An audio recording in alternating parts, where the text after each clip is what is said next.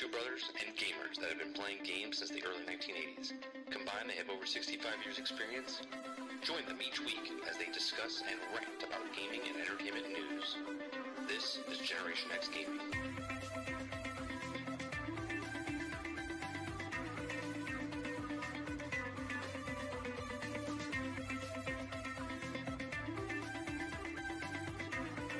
Hello, everybody, and welcome back to another week, another episode of Generation X Gaming. I'm your host, 30 and Still Gaming, and joining me each and every single week is Sarge McCluskey. What's going on, bro?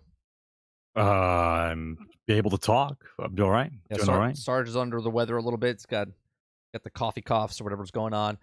Those of you that don't know, Generation X Gaming, weekly podcast, goes over a few of the top stories in the past week, and we rant along the way. We're here Thursday nights, 8 p.m. Eastern, right here on Twitch and YouTube simultaneously. If you like this type of podcast, please make sure you share, like, and subscribe over on our YouTube channel. If you're over on Twitch, you can help us out by hitting that follow button or hitting that subscribe button or using your Twitch Prime sub. If you're over on YouTube, there's lots of ways you can help us out. You can hit the like button. You can hit comment down below. You can share it with somebody. If you'd like to go above and beyond that, there's two ways that you could support us. You can use your super chats during the live chat, or you could also become a member as little as 99 cents for the Try It Out membership level, or you can do the $4.99 for the level 1 membership. That gets you access to our Discord, more access to our Discord. Our Discord is free for everybody. If you'd like to help us out on this channel and submitting news stories each and every single week, you can put it in our submit section in our Discord, and you can talk in our general chat as well. On today's episode, Sarge, we're going to be talking about Gran Turismo. We're doing the same format as we did last week.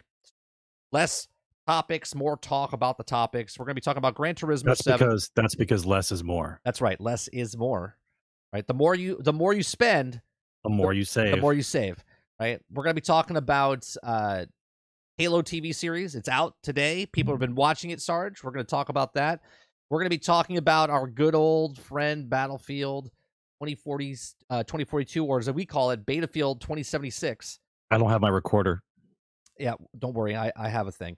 We're going to talk about Tiny Tina's. Some reviews came out. We're going to talk about the overall reviews of it. We're going to talk about G4, the debacle that's been going on. We haven't really brought up G4 at all the entire time it's been happening for the last 2 months. There's reasons. We're going to talk about it now, though. And then we're going to talk about smaller little topics that are not as big topics. That's what's happening today on... Size does not matter. That's right. Generation X Gaming, episode 303. We're also going to talk about what we've been playing, and I think that's about it. We'll wrap it up. Those of you that are here live, sorry, go ahead, Sarge. No, go ahead. I was going to say, those of you that are live, we are recording locally. So if you're here, we might say certain things that don't make the actual cut at the end. And the reason for this is we keep getting copyright claims. So if I show like a video or something, like last week, we got hit big time. Not for Harry Potter, okay, but we got for Sarge brought up the Critical Role, and I brought up just the video, no sound of Vox Machinima, okay, and they took it down.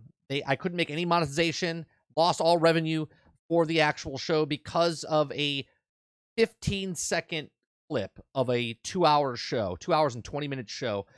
So what's going to happen now in the future, if you're here live, you get to see it all happen live. At the end of this show, we're going to take down this broadcast, and I'm going to upload the actual podcast back up, and you'll get to watch the show edited before they edit it for me. That way, when it comes out, they don't screw up my my ad revenue on the back end. So that's what we're doing. How's everyone doing in chat? I thought you were advertising for him a little bit. Like, I thought that would be a good thing to do. Like, it's something cool to look at. Yeah, it's weird. There was no sound. There was no sound. You still got copyright struck? Yep, we get copyright claimed for. It doesn't matter if it's like a 3-second bar of music out of a 2-hour show. They will demonetize the entire episode. You have options to mute certain things after the fact, but I went through the process, and it literally took 28 hours to get one thing fixed. But there was 2 copyright claims, and I couldn't copyright them at the same. I couldn't fight them at the same time. You have to do one at a time. Okay. Well, while you're fighting it one at a time, clicks are going up. People are watching your video. Thousands of people are watching it, but you're not getting any of it because that's just the way YouTube works. But thank you, YouTube, because I do like having a channel to actually. It's a power thing, man. That's what it It's is. a power thing. Chat, thank you very much. This is for you. We're clapping for you. Thank you very much for the live chat coming in.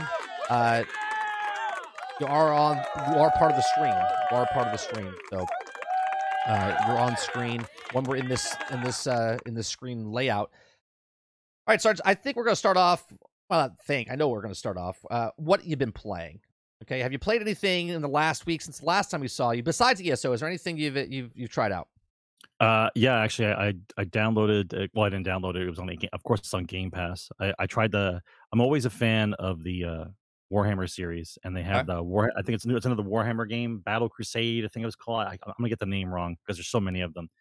But it's turn based, which I don't like turn based that much. But it uses the current Space Marine pieces Warhammer. and whatnot. The Warhammer. Yeah. It's the 40K. It's not the fantasy. It's the 40K one. And it has a campaign. It has a skirmish mode. It's Space Marines versus Tyranids. I've been like mission 4 or 5. It's a little difficult to learn. You have to. It's a lot of stat based stuff. It's like a more complicated version of XCOM. Right. Instead of controlling like a team of 5 guys, every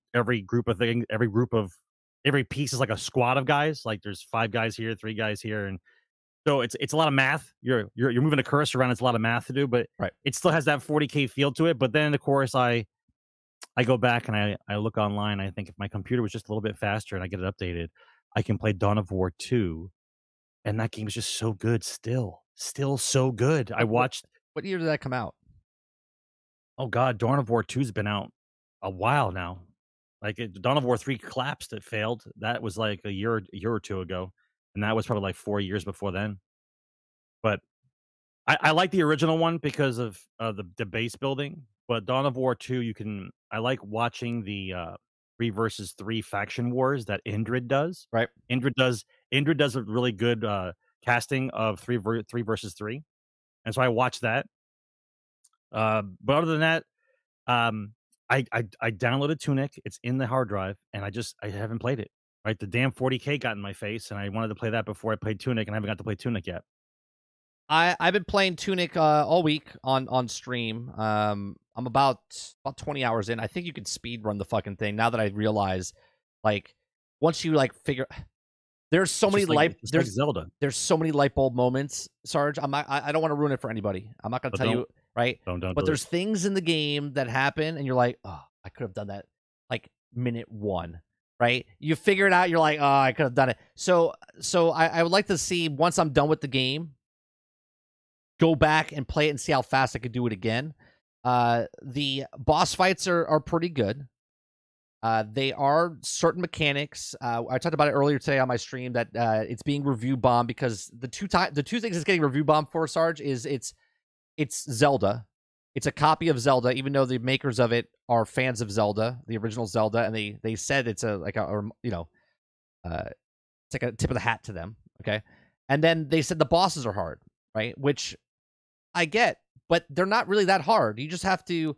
You might not be able to beat that boss that time that you find it because it is an open world thing. So you might be able to find a boss, and you might be underpowered. You might not have the right weapon. You might not have the right ability. You might not be strong enough at that moment, right? So you just go back when you find the right tool, the right weapon, the right stats that you have for your character. For the most part, I went through most of the bosses pretty easy. I got stumped on one yesterday. I was almost at the end of my wits. There's this one boss fight that you have to fight 6 different bosses, and it's a gauntlet. Okay, and if you die, you have to start over and do all 6 bosses again.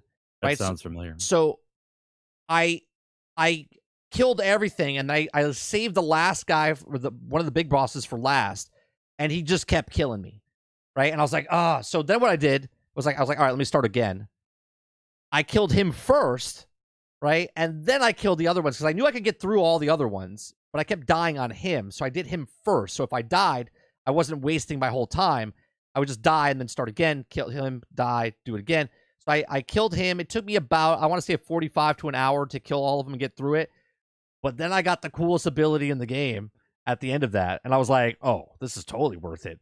And then I stayed up for another hour and a half on stream and just continued playing. and I got all these other unlocks that I could do now because of the ability I got. I found secrets. I found hidden rooms. I was like, this is amazing. And then sounds like a video game. Yeah, it's a really fun video game. And then I was doing the last boss, the final boss. At least I think it's the final boss. And I was just getting my ass kicked. I was like, I don't think I'm ready for this. So when I go back and play, I got to go find my last ability that I have to re-establish, and people understand that if you've gone through it. And then I think I'll go back to the final boss. So that's Tunic. Another game I've been playing, Sarge, I played just for one day, one afternoon for about an hour and a half, 2 hours, was Fortnite.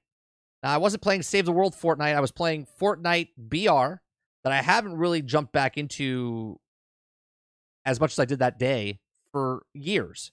I played 6 matches. I won a solo match. I came in second with the duos match, and I think we came in like 16th in the duos match. And then I came in second. I came in first. I came in 16th, and I came in like 57th in my 4 that I did solo. The reason I went back, Sarge, is they took out the building. They took out the building, and in Fortnite, I've always played with no building. The only thing I would build is like a ramp and a wall. That was my variation of building. I didn't build like the Empire State Shopping center. Yeah, I didn't build the shopping center or the Empire State Building to fight off people. I would always slowly, methodically, follow the circle, stay on the edges, hide behind trees, go behind buildings, slowly move up, and then kill people. And I would get a lot of wins that way, right? Now, I feel like if I put in more time into Fortnite now with the non-building, I think I would be a lot better, because now they're playing my game, right? Now they're playing on my terms of they're not building shopping plazas and skyscrapers. They're literally hiding behind the trees. You can't build anything. You can't place anything. Now, you can hide behind cover. You can still break the cover with your pickaxe and whatnot, but you can't collect resources.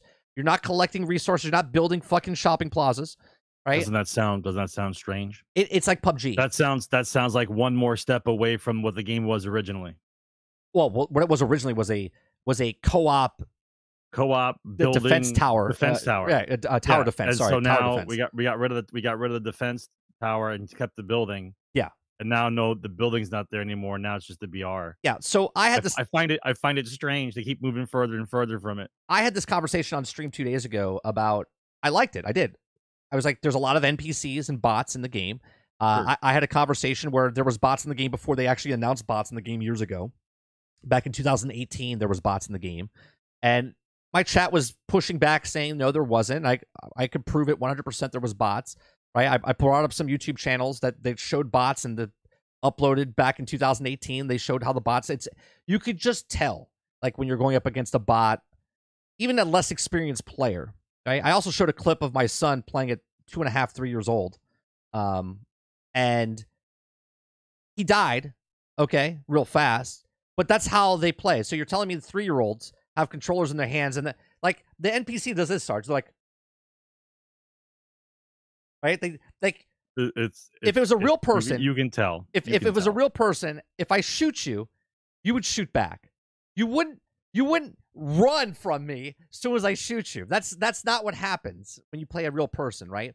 And you could tell 100%, the difference between even a human player and an AI. Now, obviously the AI is getting better, but it's still different. Now, the AI that they have in the game, the actual bots that they're bots, they have like little checkpoints and little things around. So there's like NPC squads that are like patrolling areas, and that's fun. You get different resources and stuff from them, like gold bars, different stuff like that. Didn't feel super sweaty at all. The match, right? I felt super relaxed. Let me tell you something. Epic, as far as a technical aspect of what they're doing with Fortnite, phenomenal. I don't care if you disagree, you don't like Fortnite, you think Fortnite's a shit game, but what Epic is doing with Fortnite is absolutely amazing, because they trick your brain, Sarge. You get in the lobby super fast. It's less than a minute. You get into a real game. All right. It fills up with 100 people. Real or fake, doesn't matter, right? Doesn't matter. There could be 20 real people 80 fake people. It doesn't matter because as the window closes, the circle closes down. You're going to be in the top 10, top 20, top 25. The game's time doesn't take forever. It's a set amount of time, which means you can play multiple games per hour, multiple games per you're weekend. You're going to feel like you're the best because it puts you with matchmaking with people of your skill level as well. Okay? So if you start winning, it's going to put you in a higher lobby and you might go and start losing, but then you'll back down and so on and so forth. Okay? But the bots are in there regardless. And it makes you feel good. And on top of that, if you don't think that there's bots in the game, it doesn't matter because you're exploring the map, right? You're unlocking certain things. You're finding out where the hidden boxes are hiding and what spots and what houses. The things that you find or collect, it's all going to your battle pass. So the endorphins are just the dopamine's just going into you constantly, right? You're collecting, you're finding, you're killing, a little bit of fear, a little bit of fear. You got everything going on, right? There's actual NPCs that you know are bots. There's bots that you don't think they're bots, but they are bots. There's just so much going on in the game, right? So much, and just a fun game, man. It is. It's just a fun game. And the technology they're doing with the Unreal Engine and how they can update stuff and constantly update this game is just phenomenal. Like, I was playing, and I was Deadpool. Oh, I'm sorry. I was Kate Bishop, and then I was Deadpool. And Big Luke, he was Harley Quinn. And then Milky came in, and he was playing with Wonder Woman. I was like, what game can you play where you're playing Deadpool, Harley Quinn, Spider-Man, and Wonder Woman all on the same team? It's a little weird seeing Spider-Man hold an AK-47. I know that's not one of the guns, but it's just weird seeing him hold a gun. Deadpool, not really, because he uses guns anyway. But the game is fun, man. It's a fun game. It's not my cup of tea where I'll jump in every single day, but the no building is a much better experience. I think the no building actually opens up the game more. Oh, because absolutely. For the people that don't know how to build, right? They know how to do a first-person shooter or a third-person shooter, but they don't know how to build while doing it. Right. And so I think it opens up the game a little bit more. I think actually more people will play now, which is even more strange if you think about it. So I think what they're doing with this, Sarge, obviously this is a test. Now, people are like, well, how do you know this is a test or whatever? I brought up a documentary we watched from 7 years ago. It was a documentary on Fortnite. And the Suggs, I think his name is, or Daryl Suggs or Suggs, is one of the leads of Fortnite. Okay? And what they were building with Fortnite, way back when, it took 8 years to build this game to get to the tower defense game that they wanted. Okay? They knew it was going to be a popular game. They say this in the documentary. They know it's going to be popular. They knew this is successful. It can update real quick. They wanted to throw a jetpack in. They could throw a jetpack in. But they're talking about a game, not of Battle Royale. They're talking about the tower defense game of how they could make that game better and adapt over time. And if they wanted to test something. Do you have the link of that interview? You should put the link in Discord for the chat to go look at, because that actual interview is before the game was released in the version that failed. Correct. And so you get to hear what the developer is talking about.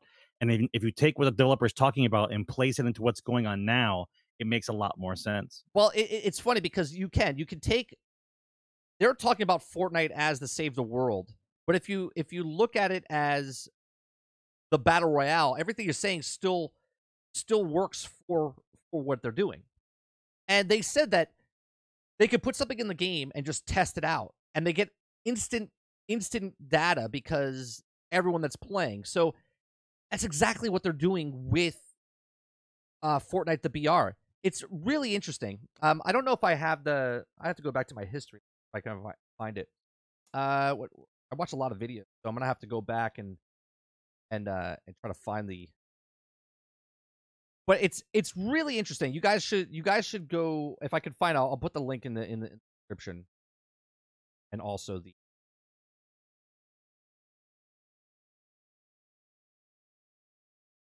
bots. Yeah, I don't know. I'm gonna have to find it later because I have just way too many videos that I've gone through, so I don't know where it is. Anyway, so that's what I've been playing. I played Fortnite. I've been playing Tunic.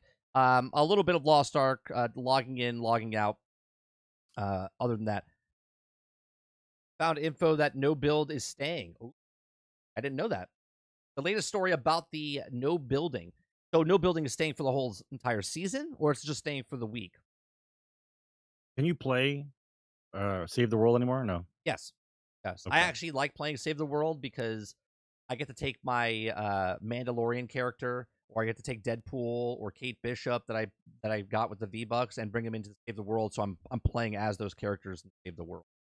So yeah, I think I've said this years ago. You can look it up if I don't know if they're online anymore, but on the Rages Roundtable that we used to be a part of the podcast, we used to play Fortnite back in 2017, 2008. I said when they were bringing bots in and stuff that they were making some sort of their next game is some sort of type of MMO.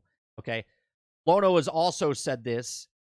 We have two different theories on what type of stuff they're going to make, but we both came to the same conclusion separately that they're making something of an MMO, and I believe this 100% based on everything they've brought into the game over the years.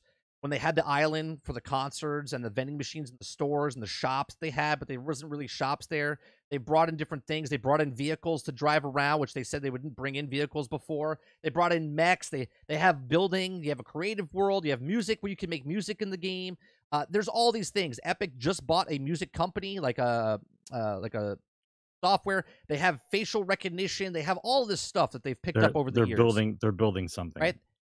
And while they bring it in, right? Why would they bring in a no building? Well, I would assume that their next game they're building hasn't anything to do with Fortnite as far as building a fucking thing. But maybe they're building a Fortnite universe or something that's coming to the game where they can see, well, how's it going to look if we take these characters and there's no building going on, and they get this massive data of how the game works, right? They could bring in a game mode, simply bring it in for one season, like someone put in chat saying, Willie's saying, right? You could just bring in that game mode. Now people will be like, well, maybe it'll split the player base. It's not going to split the player base because right now, Fortnite's more like Roblox, okay? As far as you could go into a lobby, and yes, you could play BR, right? You could play solo, you could play duos, you could play trios, you could play squads, okay? That right there would separate the player base big time, okay? But there's bots. But just like I was saying before, because there's this dopamine always happening. It don't really matter because once you get down to the last 20, they're going to be mostly real people, and you're going to have those really nice fights that are happening, okay? And the other game modes are like parkour stuff or car racing or creative mode or music, whatever, right? There's so many different things that happen in this game. I truly believe that this whole thing is just one big test ground for their next game. And it makes perfect sense because it's a live game.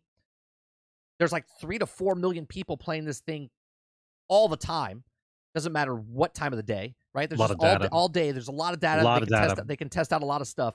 So I truly believe that they're building something with more of a, I don't know if it's RPG, MMO. I don't know if it's some sort of like, I don't know, metaverse. They're building something. And whatever that comes out, we're going to be mind blown by it because we're going to be like, holy shit, right? The Unreal Engine 5 is amazing. Other companies have already decided. We're not going to go into a more conversation, but CD Projekt Red just announced that they're dropping their game engine to work in Unreal Engine 5 for the next Witcher. The next Witcher is going to be in the Unreal Engine 5. That's huge. Okay? They literally just dumped their entire, system to now use Unreal Engine 5 for Witcher. So again, Epic is something they're going to be doing something huge with the game in the future. So that's what we've been playing. Next up, we're going to go into the stories. So let's get to top story.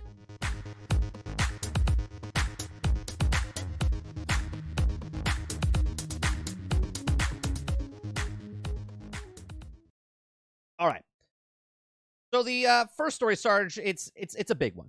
It's a big one. I have 6 articles, and it just goes down the whole entire gambit of stuff. Gran Turismo 7, right? So the first article that I'm going to bring up here is Gran Turismo 7 fans are upset about the game's microtransactions. Now, Gran Turismo 7's microtransactions are a fundamental part of the digital racing game, which has angered and upset fans at equal measures. Okay? Thanks to the prevalence of the game's microtransactions, the atmosphere surrounding Gran Turismo 7 has undergone a metaphorical U-turn, As it stands right now, the latest entry in the franchise has all-time lowest user score of any PlayStation first-party title on Metacritic. Unlike some of the other games that have been reviewed bombed recently, it also has to be said that the most of the criticisms coming from Polydolphin's digital way of more than just justified. Okay?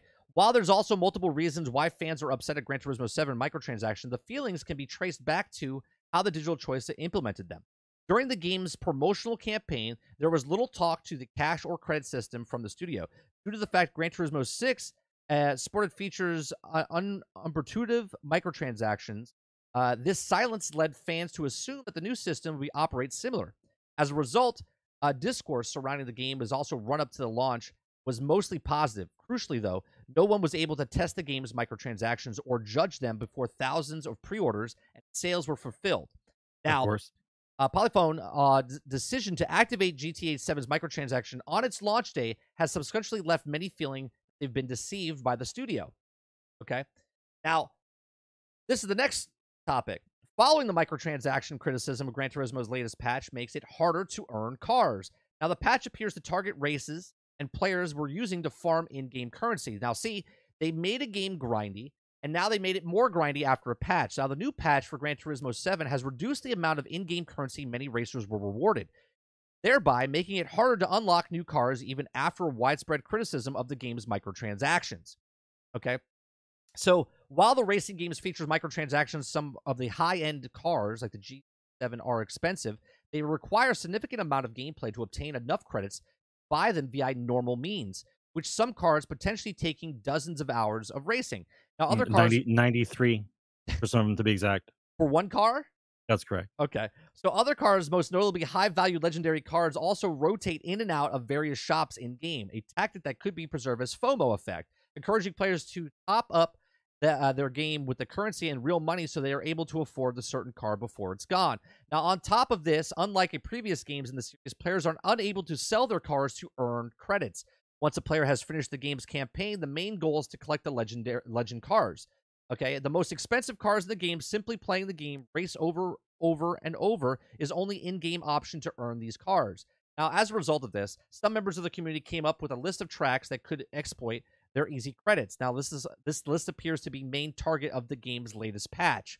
Of course, right? So just for example, World Touring Car 800 24-hour Le Mans racing circuit was 5,000 credits, okay? And I guess it's now 70,000 credits, okay?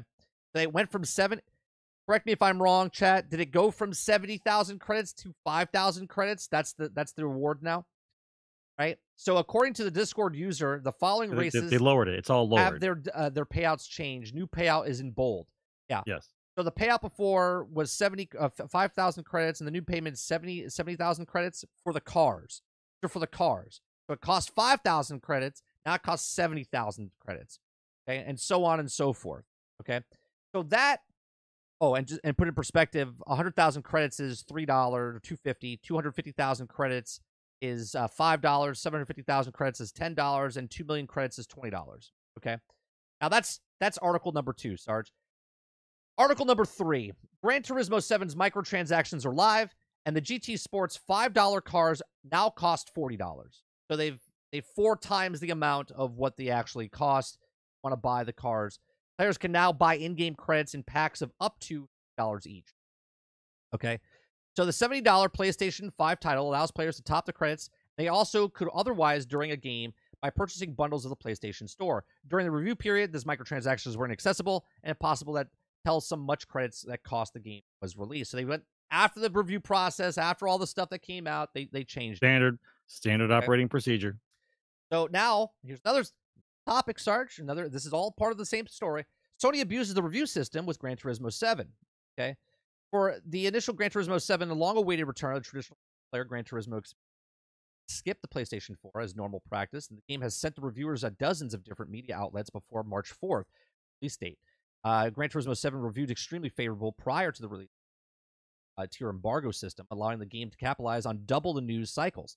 The game got a second wave of praise, as some reviewers were forced to hold their reviews until closer launch or launch day. After the game, and more importantly, the reviews were out, things started to change.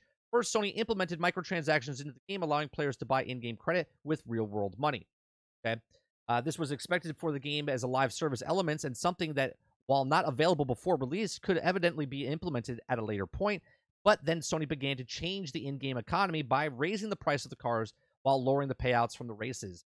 7 became significantly more grindy than what the review played, and Sony tried to mask it by lowering the prices of some of the cars and raising the payouts of a few races to make the change appear as nothing more than just a balancing tweak. The net total of the changes, though, told a different story. In addition to all of this, the prices of the exact same cars had inflated up to 800% the game's predecessor of Grand Theft Auto.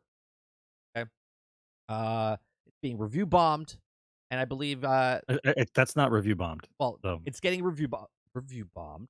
It's not review bombed. And then the last topic is Gran Turismo 7 devs address the microtransaction complaints. Now, in a post, explains why the maintenance period of Gran Turismo 7 that was expected to last only a few hours had lasted longer than 24 hours. It goes on to apologize for the delay after explaining the unforeseen events that caused the problems and explain the decision to lower the number of in-game credits reward for certain events and that the microtransactions of the game are representative of the value of the rarity of the real-world cars. So basically they're saying, well, because the Tesla cost a lot, I don't know if the Tesla's in the game, but because the Tesla's in the game, right, and the Tesla costs a lot of money, we're going to raise the price because the in-game value of the money has to represent the actual game of a car simulator game, right? So the statement on March 18th, 2022 comes following the extended period of server maintenance, which left the fans unable to play most of the 30 modes hours within the game for it was like 32 hours, something like that. 32 hours. The statement addressed in a big problem that the players had since the launch, eagerly awaited the racing simulator. The microtransaction system of Gran Turismo 7 was received significant backlash from players, and also I want the value and rarity. So I think that it's important for it to link with real-world prices, they say. I want to make the GT7 a game in which you can enjoy a variety of cars in lots of different ways, if it's possible. I would also like to try to avoid situations where a player must mechanically keep replaying certain events repeatedly. Okay, so they're saving you from yourself, Sarge. The reason they lowered the thing is because they don't want you to grind the same race over and over. They want you to go play the other matches. You're full of shit. Right? That's what they want. So what do you think of this whole thing, Sarge, about Sony, about the game company, studio, the microtransaction? They say your mic's clipping. My mic's clipping? Yeah, something's happened with your mic. Okay, so let's go through this one issue at a time, because for those of us that have played Gran Turismo over the years, I played Gran Turismo for the entire lifetime of the PlayStation, except for the last two of them that came out. I don't care anymore. I'm done with driving games. But we need to address this. All right. So first of all, everyone needs to understand that this game is a single player game, but it is online all the time. All the time. All the time, which means if sometime in the future they decide not to support the game anymore, you can't play your game anymore. Period. That's number one. Number two, updates that they make to the game bring down service of the game. So even when they're updating, you can't play single player while it's being updated. That means the game is online forever. There's no such thing as Gran Turismo in your console that you can play. It's online all the time. The game is made for you to buy cars. Actually buy the car with real money. And the fact that they jacked it from 5 to 40 shows you that they're trying to milk as much as they can.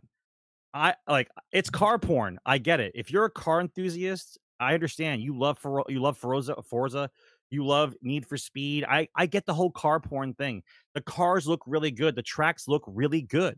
Like, I understand why you love the game. Right. But the way that this game is constructed is an abomination to gaming, right? You are basically buying cars with real money, right? They did a breakdown. They did a breakdown where if you were to play the races in current state, it would take you like 93 hours to earn the ability to buy one car. Like, it's supposed to be a video game about cars. You race, and when you got a better car, you souped it up, and then when you got to a better race, you sold the car you souped up to put towards another car to race that car. That's the whole point of the game. Right. Now you can't turn cars in for credits, which means you got to buy the credits. The chunks of credits that you can buy more credits are in $20 increments. Right. So you always have leftover credits. It's not a video game. It's a vending machine for digital cars. Okay. So now if you like the game, fantastic. But you can't say it's being review bombed because you're not a car video game anymore. You're a vending machine, right? So I don't care what they say about how good the game is. You have to think about the actual video game that you created. You didn't create a video game. Did we not just see Forza win Game of the Year or Sound of the Year, whatever the hell it was for the car game that they made, right? What do you think you guys are doing over here? What do you think that's going to be? First of all, the people that buy this game must be the same people who keep buying FIFA every year. It's got to be a 2-pack, right? If you're a person that thinks that this game is great in the way that it's constructed right now, then you have to be the exact player who buys FIFA every year. You have to be. Well, Krebsy brings up the point. The gameplay wise, the game is great, right? That's the dope. Right, it's a driving game. Yeah, it's a driving game. I'm sure they perfected it at this point. At this point, it's fun. Once you're done riding that car around, you're like, hey, I want to update my car. I want to upgrade my car. I want to play this. But now you're like you said, it's a car dealership game, right? That's what it is. It's a car dealership game. It's even been discussed that even when you reach the end game cars, like you spend a lot of time buying cars or earning cars or whatever you're going to do with them, there's no place to go with those cars. Right. Like your end game cars, there's no place to race the end game cars. You know what I mean? Like the goal is the car. Right. And if the goal is the car, the only way to get the car is the money, and I have to grind. And it's bold-faced manipulation the guys play your game, they find the best way to earn credits, and the first thing you do is lower the credits because they are forcing you to play a game for a specific amount of time for you to get burnt out and then have to buy credits. Right. It's a vending machine. There's no difference. It's not a video game. There's no difference on what EA did with Star Wars Battlefront 2, right? Darth Vader, Luke Skywalker, and them were all behind before the game came out. It would take literally 80, 90 hours to unlock Darth Vader, to use Darth Vader when you purchase the game for $60, right? And you couldn't be able to play all the characters by unlocking them just within decent time, right? You have to play 90 hours and just unlock that one character, okay? And they had to do it again for Luke, and they changed it before launch. People spoke up before launch, but here's the thing. They didn't even show the microtransactions in this game before the launch, right? They did it after the game came out. Of course they didn't. Of course they didn't. Alien says those cars aren't even NFTs, right? Right? Imagine that, Alien. Imagine. Can you imagine? You go ahead and you go ahead and enjoy yourself, PL. I'm not gonna. First of all, I would never buy a game where one day the game just doesn't work anymore. Like I paid for the cars, but think of it now. I grinded for 2,000 hours. I spent over $200 in credits to get cars because I didn't want to grind for certain cars. Then I get the entire list of cars. I have it all. And 2.5 years from now, when another game comes out, they stop supporting this one and I can't play the game anymore at all. So basically, all the money I spent into it is gone. Like, it's just gone. Like, I can't play the cars anymore later. That's it. Like, I don't understand how in your mind as a gamer, you think that's the proper way to develop a game and sell it to the public. I have no enjoy. Problem. I have no problem. Enjoy. I have no problem if they add the game. They want to make extra money. Fine. It's not extra money. No, but what I'm saying here, you're still being manipulated over the years about how they need extra money. No, but what I'm saying is, if you're going to sell stuff like this, for instance, the Star Wars Lego game's coming out. They have 7 DLCs coming out. Okay, you could buy those separately, but they're just characters, or you could just buy the upfront version of the game, of the Lego Star Wars. I forget what the fuck it's called, the Skywalker Saga Complete Edition, whatever, Deluxe Edition. You get all 7 for $10. $10, you unlock additional 45 characters that come into the game. Mando, Ahsoka, all the other characters, right? That'll be coming out later on, but you'll get them for just an extra $10. Okay, for 45 characters. What I'm saying is, if you're going to do something like this, put packs of cars in for $20, for $30, for $40 fucking dollars, not just one fucking car.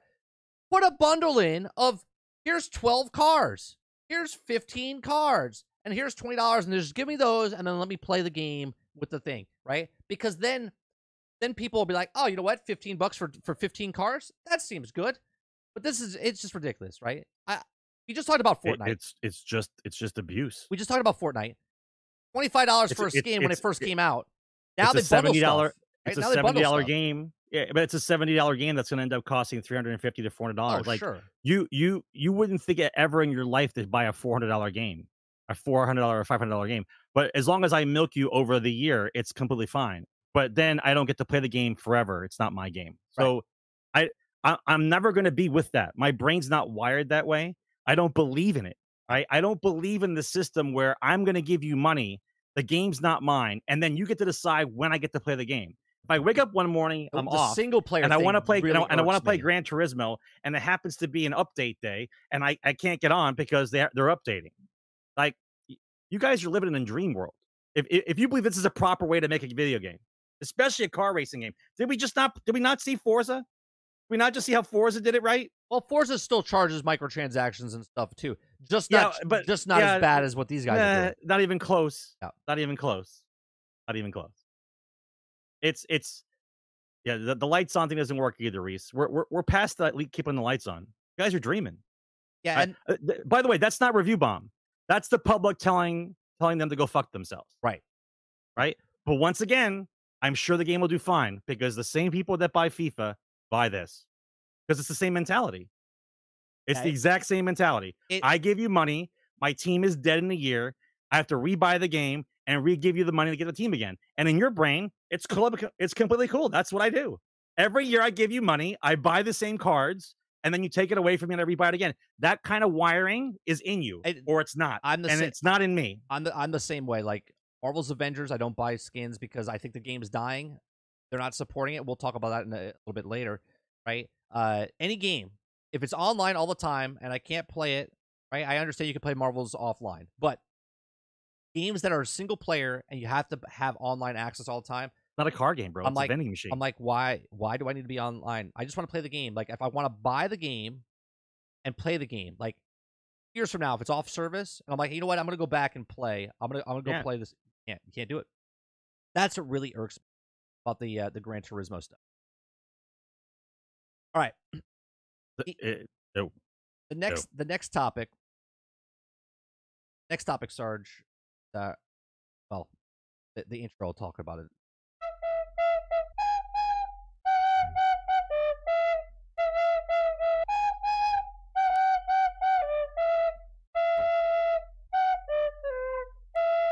I love this. I love this section. So, then the next Battlefield in pre-production, DICE learned valuable lessons from Battlefield 2076 reported. Okay, in pre-production, sorry. According to a report on Xfire, who previously suggested a free-to-play mode, maybe development of a developer DICE has learned valuable lessons from Battlefield 2042 and will no longer be using the game as a new foundation for long-running first-person shooter franchise. One former developer who recently departed from DICE after the launch of Battlefield 2042 had suggested that the next Battlefield was at one point being designed to even be more of a hero shooter style game. Okay, exactly. Which we already called.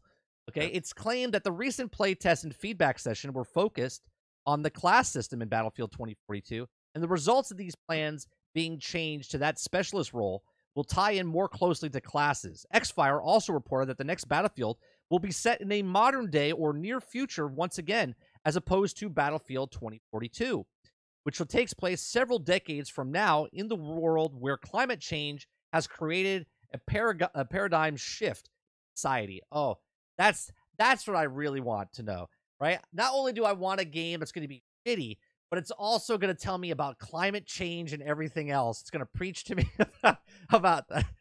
Sounds like a home run already. Okay, as for Battlefield 2042's future, EA and DICE are still requiring to release new specialties, modes, weapons, vehicles, and maps as part of the Battle Pass obligations. I love how it says obligations. Obligations. Right. Because they would just stop supporting the game right now, but people paid money for it, so they have to get the bare minimum out for the obligation pass. Right? That's what we're going to call it from now on. Battlefield 76 with their obligation pass. Thanks for your seasonal obligation pass, which is being handled by a dedicated team within DICE. Oh, yeah. I'm sure all 10 people are really working really hard. Okay? I'm sure they're loving it, too. I'm sure they come in every day and go, man, I'm so excited to make Obligation Pass here. This content for Obligation Pass is going to be really good.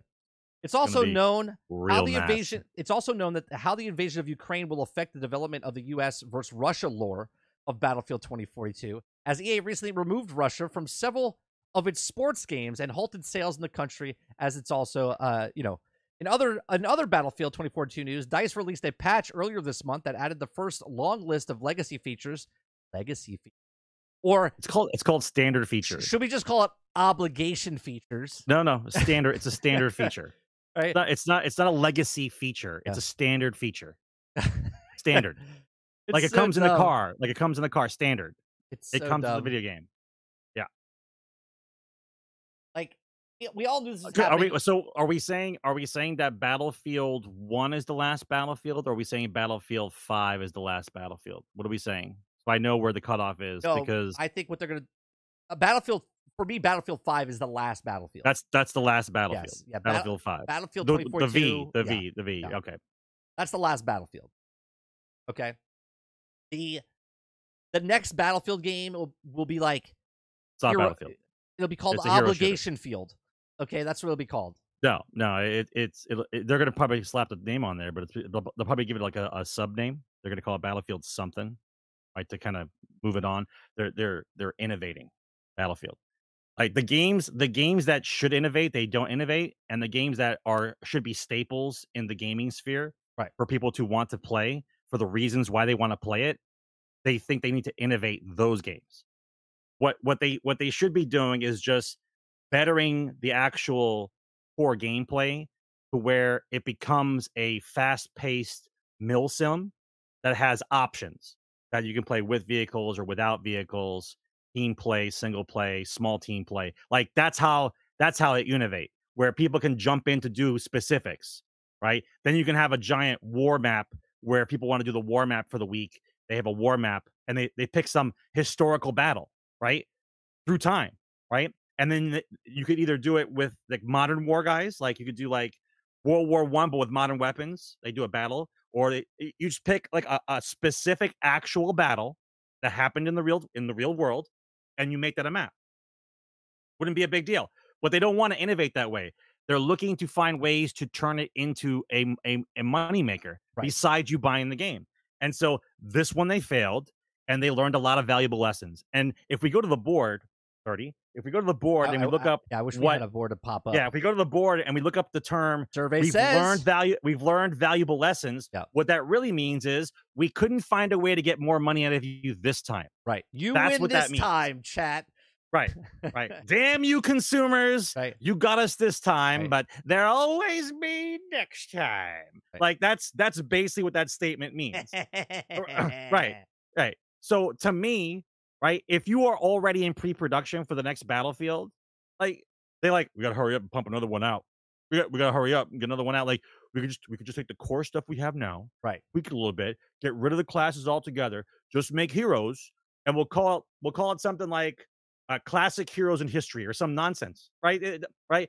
Once again, if you really like, I'm not trying to help them, but if you really wanted to do a hero shooter, they're going to fuck it up anyway. Don't say it. You're going to give them ideas. If you really wanted to do a hero shooter, you would just turn Battlefield into G.I. Joe. Yeah. You would just turn into G.I. Joe. Don't say it, Sarge. You put it out there. You put it out there. You have the next game we get from EA is going to be Battlefield G.I. fucking Joe. You have specific guys. I'm going to drive 200 miles to your house and I'm going to punch you in the face. You have specific guys that do specific jobs. It'd be perfect. Everyone would relate to it. They're all specific characters. They're all hero classes. The bad guys can have theirs. And listen, the bad guys, they're already nobodies. You don't got to pick Russia or China. They're just Cobra. It's some terrorist organization. You don't have to worry about offending anybody. They're just terrorists. It'll be beautiful. That EA, literally, okay, that. It would. Everyone in the world, everyone knew that Russia is on the brink of, and they're like, you know what? The next game we make, let's make a game where Russia's the bad guys. What could go wrong? What could go wrong? Their next game, don't worry, is gonna be China, and it'll take place in Taiwan, and it'll take over in the chip factory. Don't worry about it. Two or three games back was China. I know that. China one. But the next one, the hero shooter, will be a China where you have to defend the chip factory in Taiwan. That's what it's gonna be, and they'll be like, I don't understand. How did it get so close to home? I don't understand what's happening here. I don't know what they're trying to do. I really believe that the core team that did Battlefield is gone, and this is a new group of guys, and they're trying to make it their own version of Battlefield. Yeah. I do believe that. But once again, it's not a matter of whether or not they can still make a good game. It's they can't make the same game because the climate that the gaming sphere is in is your game has to, especially when you sell so many copies, you have to hit a certain number, right? And they can't get that number by just selling a game. So there has to be some kind of microtransaction thing in there when you sell that many copies in order for them to warrant them spending the money on it anymore. Otherwise, Look, they don't want to do it. The But Battlefield is Battlefield. reason, the name says it all. The reason War, I know people are sick of like the past wars, but you know why you can do past wars instead of futuristic wars is because it already happened. So there's history there, and you can put the guns and the tanks and all the other stuff in there, and you can make it. There's so many battles that happened in the past, and they always focus on the same goddamn battles, always. Okay, and it aggravates me that they do this. Okay, because not only is the game a piece of shit, not only is it the worst game maybe ever they've ever created, DICE has. Okay, Well, but then they hard put line. it in a setting that is literally now, like right now. Okay, and now they're removing content from the game that's a shitty game already. They're removing the content of the other team that you actually get to be. You don't get to be American and Russia or whatever the freedom fighters are, whatever they call them in the game. Whatever. Okay, and they're removing more content from the game. Okay, and then the funniest thing is the obligation, the battle pass obligations that they have to fulfill. Okay, because they have money up front. They're like, well, people paid it. We sold 250,000 copies, and that's why I don't believe in Game Passes. and this is why you shouldn't pre-order a game. This is why you shouldn't buy a season pass ahead of time. This is why you shouldn't give them your money up front, because at any moment they could go out. See you later. We're done. We're done making this game. It didn't work out. It's underperformed, Sarge. It underperformed. We've learned our lesson this time. We've only got 2 million of you to spend $70 to $125. We'll get you next time. As chat said, Dr. Claw. Oh, you said it, Dr. Claw. Yeah. That's it. I'll get you next time, Inspector Gadget. You know what I mean? Like that's what it is. That's exactly what they said when they say that kind of thing. I just don't understand why the mindset of trying to grab for more money always instead of making a good quality product first. The mindset is completely different now. It's not about making a good product. It's about how to manipulate people to get them to pay more money than what is normally given for the product. Like a $60 game is not enough anymore. Sony wants to go to 70. And then even when you do 70, there's things in the game that make you pay more. We've said it in the past many times before. They want a $100 game. That's what they want. They want the $100 game, period. Right? And nobody wants to give $100 up front. But as long as the standard way of manipulating an American with microtransactions is what they want. Right. Well, that's what I mean. The standard way to manipulate any American is to say it's only $50. But we cost this along the way, and you're like, oh yeah, it's only $10. Oh yeah, it's only $10. Oh yeah, the mentality of not realizing how much money you are paying for a game is the way they make more money, right?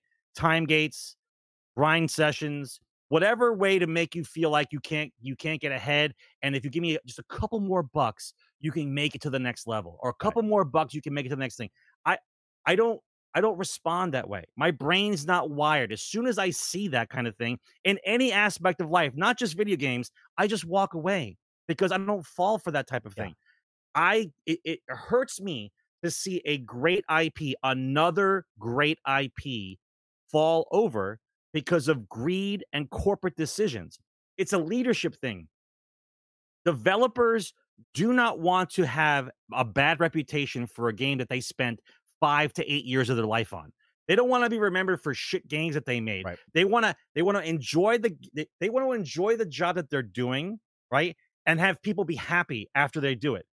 Leadership is the issue here. It's got nothing to do with developers, right? Why do you think so many developers keep jumping ship to different games? Because let's be honest, if you're passionate about video games, like you really love video games, you've been doing it for 10 years. Like I can give a Bungie example. Guys who've been working for Destiny, don't you think after a while you get tired of making the same game? Yeah. Like you come in every day after like 10 years and you're still doing the same game. I would think for sure on the most basic level, somebody has to give me something different to do, especially if I'm passionate about developing games. Right. I got to work on something else.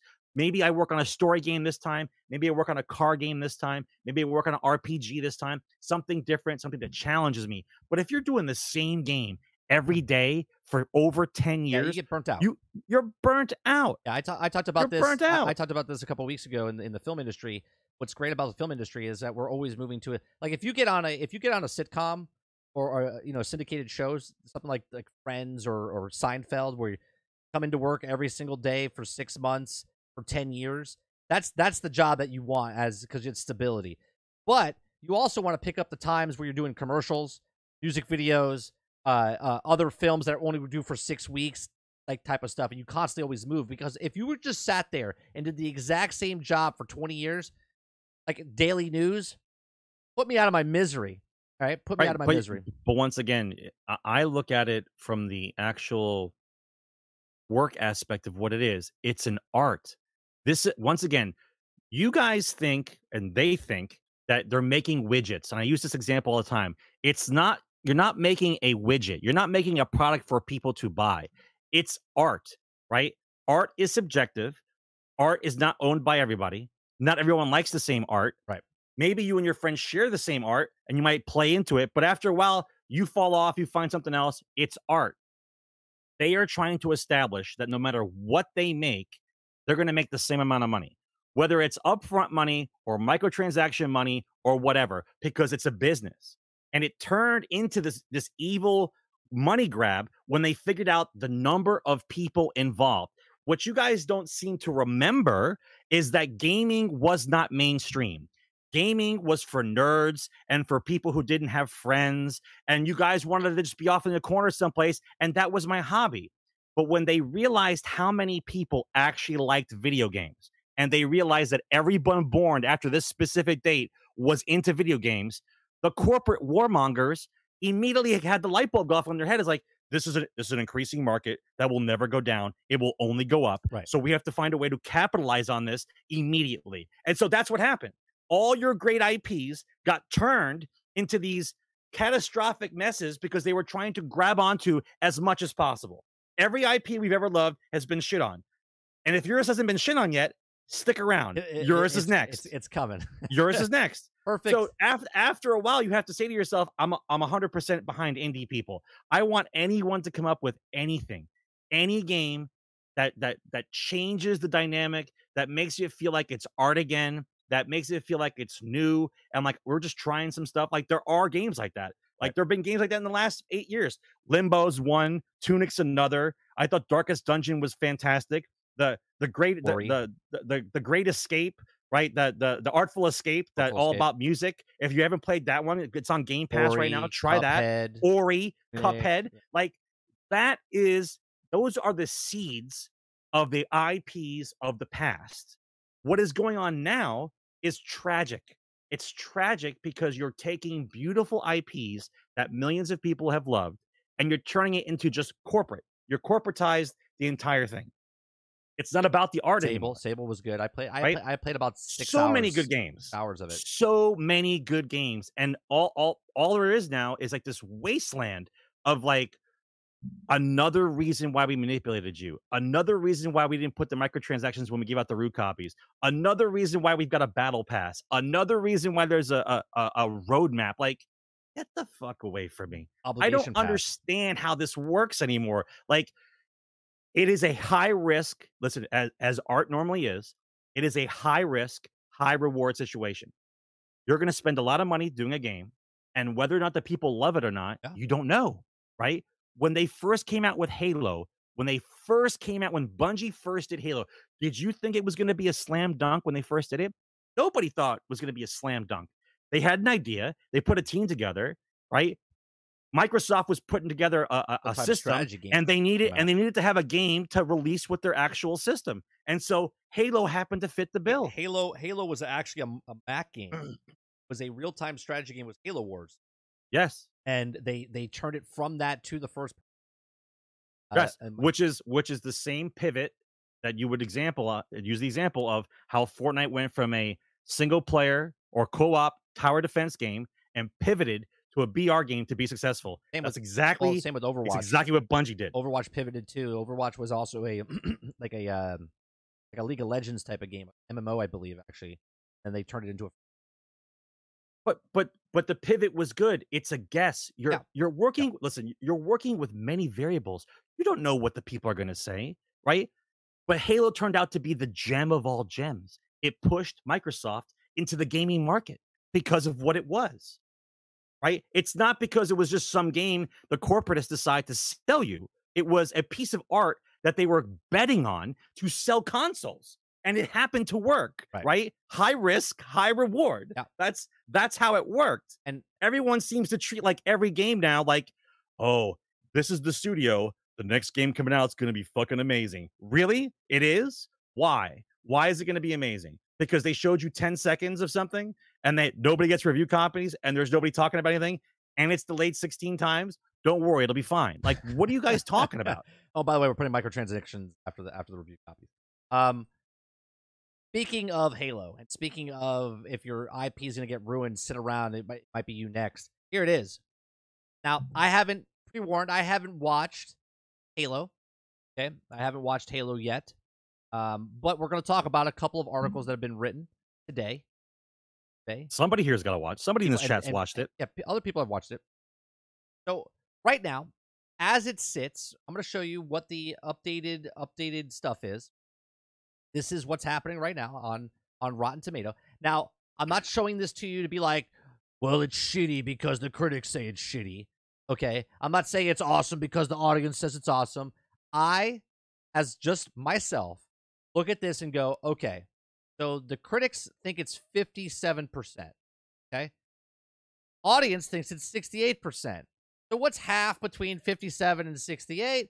That's basically where it sits for me, okay? Without even seeing it, that's what I take. I look at the audience. Doesn't matter if the audience had a 99 and then the other guys had 10. I take what's half of that. That's where it sits, right? Because you always have the people that are always going to be super far past and say, it's terrible, it's the worst thing I've ever seen, and you're always going to have the people that say it's the best thing ever made, okay? And then everyone else is in between, and you have the people that say certain things.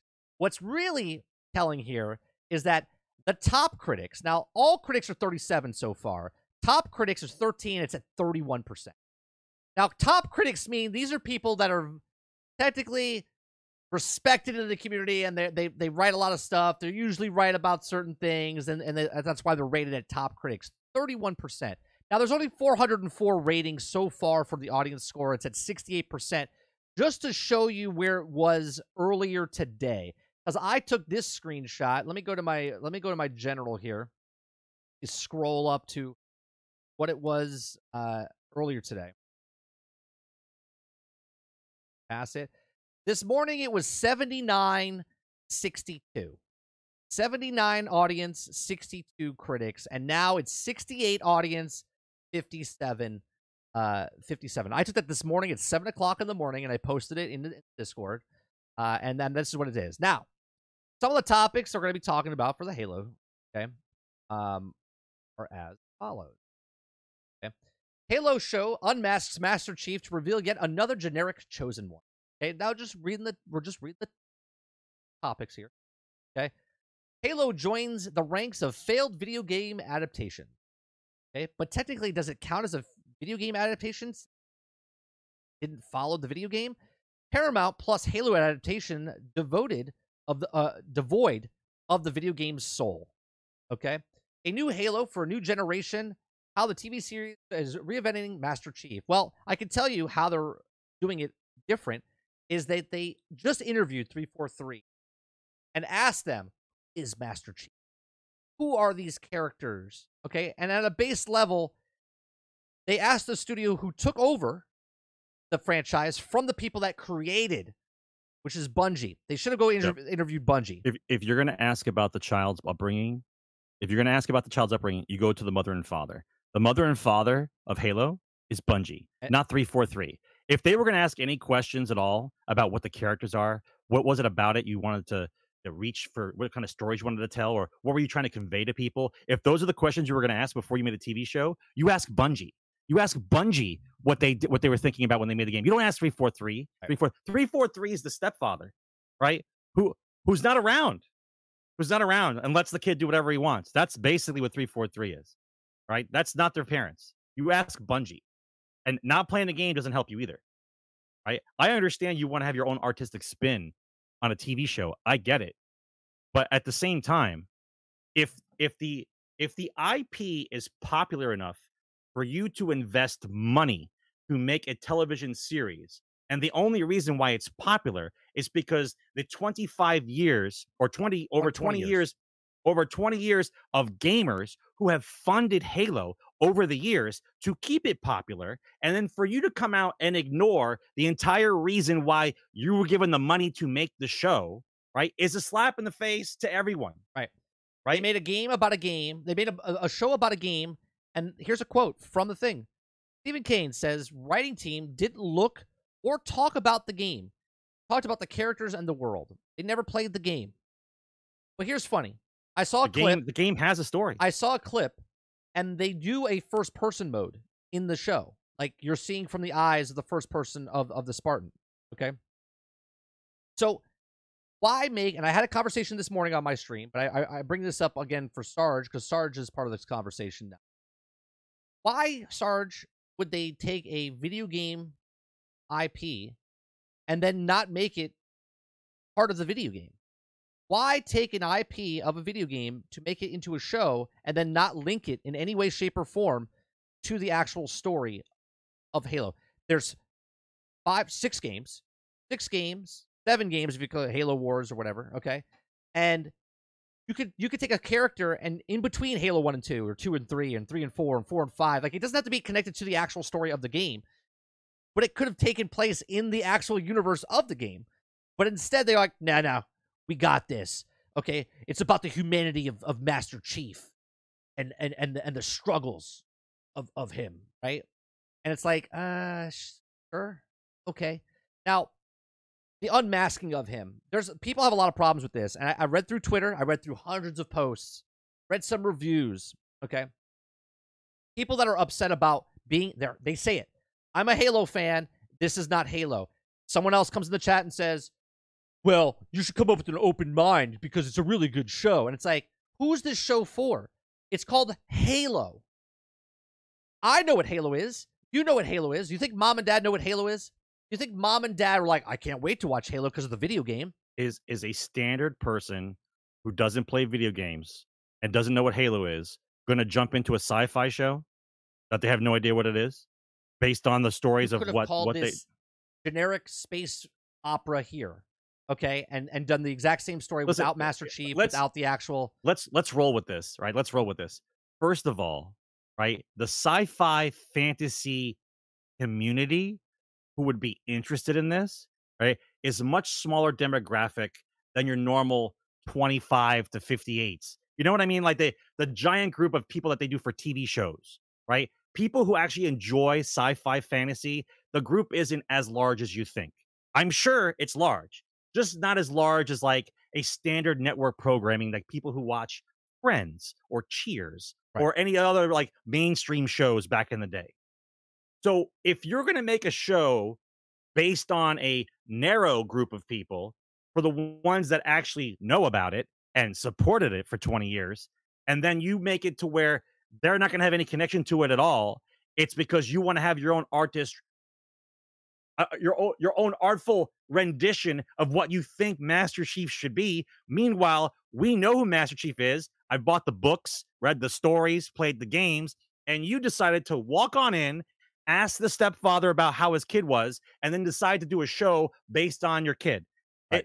It doesn't make sense. It doesn't make sense financially. It doesn't make sense creatively. It doesn't make sense mentally. It just doesn't make sense, right? So how in the world do you think you're going to make a successful show based on? Well, we're going to wing it, because I will put in the same plot points that I put into every other type of movie, sci-fi fantasy that we've ever done before, and we'll just plug it in here, and everything will be fine, right?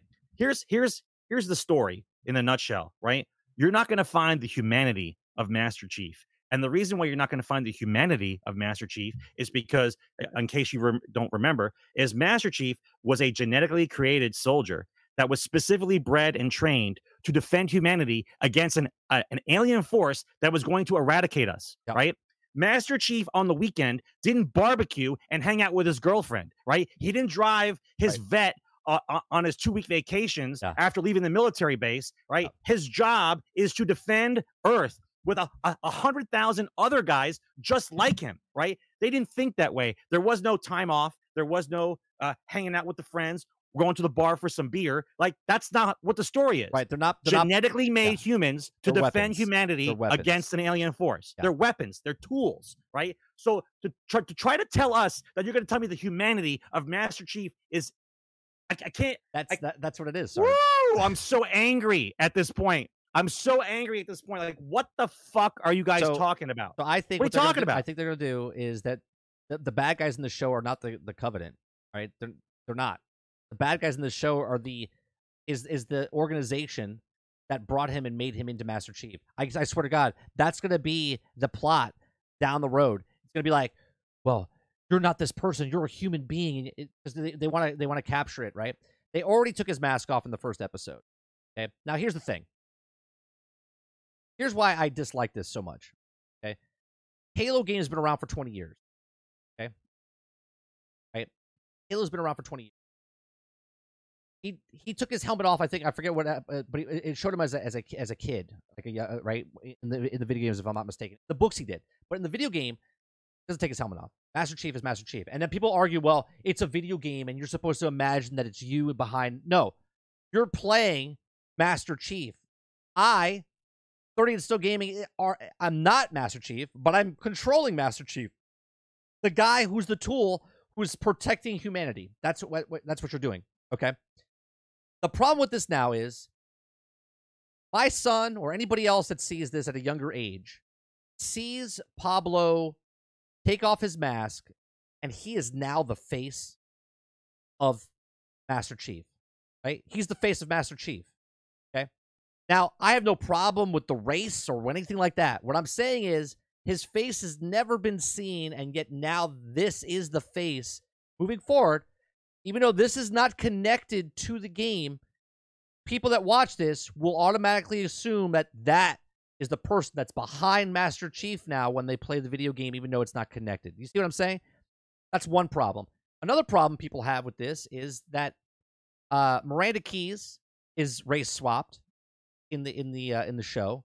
Again, doesn't take place in the game, but yet they have the same characters from the game over here in a different timeline, in like a separate multiverse of universe, whatever. Okay? And they've changed and swapped certain characters that were pinnacle of what they were, and now they changed them again for this show. Right? That's another problem. The way I look at Master Chief, it's a hybrid between the Marines in 40K and the Stormtroopers, the original Stormtroopers in the Clone Wars. Like, you're born and bred to do a specific job. That's why we made you.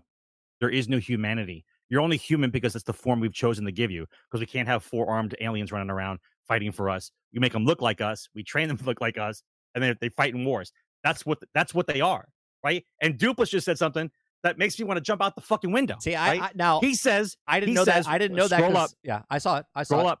They made Master Chief say "fuck the USNC" in episode 1. Yeah. In episode 1, which then automatically, I'm telling you right now, that's the enemy. The enemy is going to be that down the road.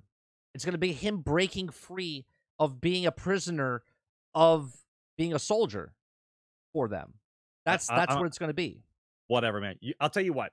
You take the leftover people who never played Halo and love fantasy and sci-fi movies and let them watch it. That's fine, right? I'll be over here with my soul and childhood being crushed. Yeah. I'll be over here. Like, I don't understand what they're trying to do. Honestly, I don't know. Again, if you can't look at the big picture, once again, it's an IP that was brought up by us, right? 20 years, okay, by us. And then they found a way to say, hey, enough people have played this game. They know what it is. It's time to make a show about it. We can make some good money.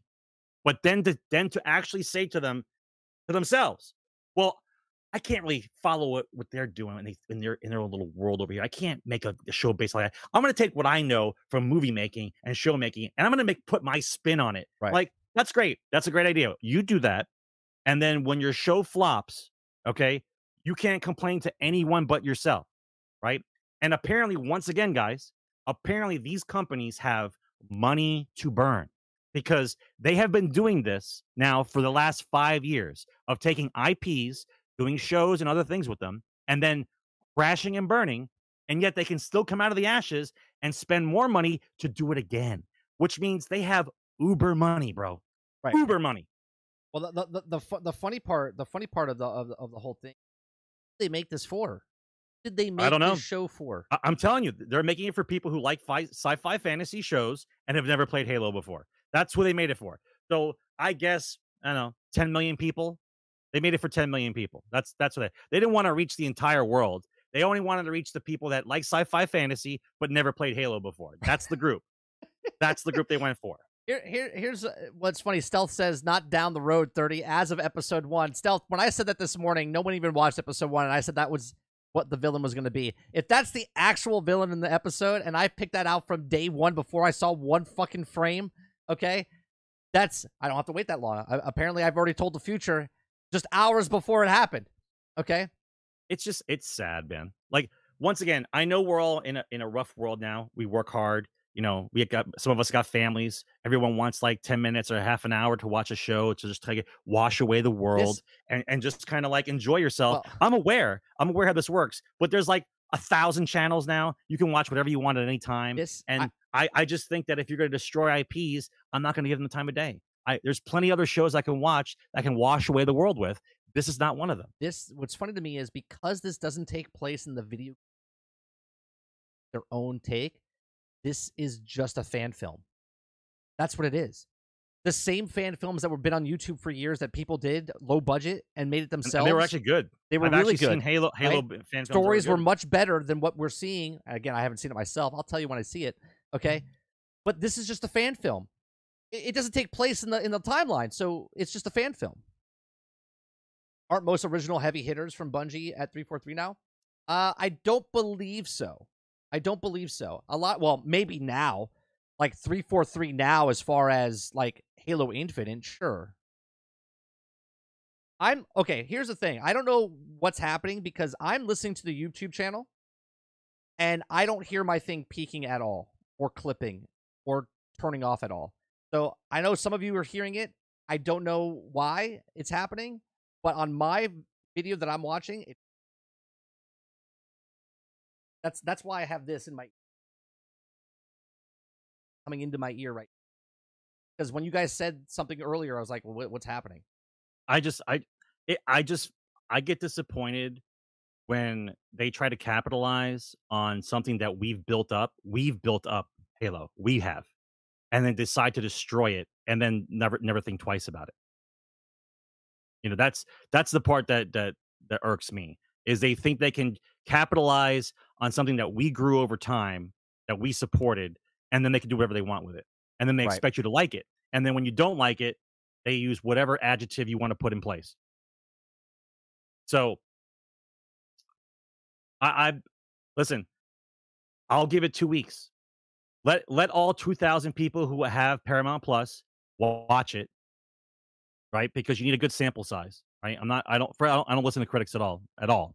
So I want to see the audience score, but I want to see the audience score after it's passed like over 3,000 people. You need a good sample size, right? Because that means the people who got bored, it's raining out, let's watch a sci-fi show. Those people have watched it. You want to get as many people as possible to watch it, right? Right. My guess is it's a C. It's if you're grading on a letter, it's an average show. Right? It's nothing that's going to be on for 6 seasons and they're going to have to think about paying the actors more because we want a 7th season. That's not going to happen. It just went down another percentage. It's 67% now. That's 68. Now it's at 60. I will be fair. I will not pay attention to the actual percentage until it's over 2,000-3,000 people. You have to give it a good sample size. Right? I don't once again, I don't pay attention to critics anymore for good reason, right? Too easy to manipulate and they shill all day long, right?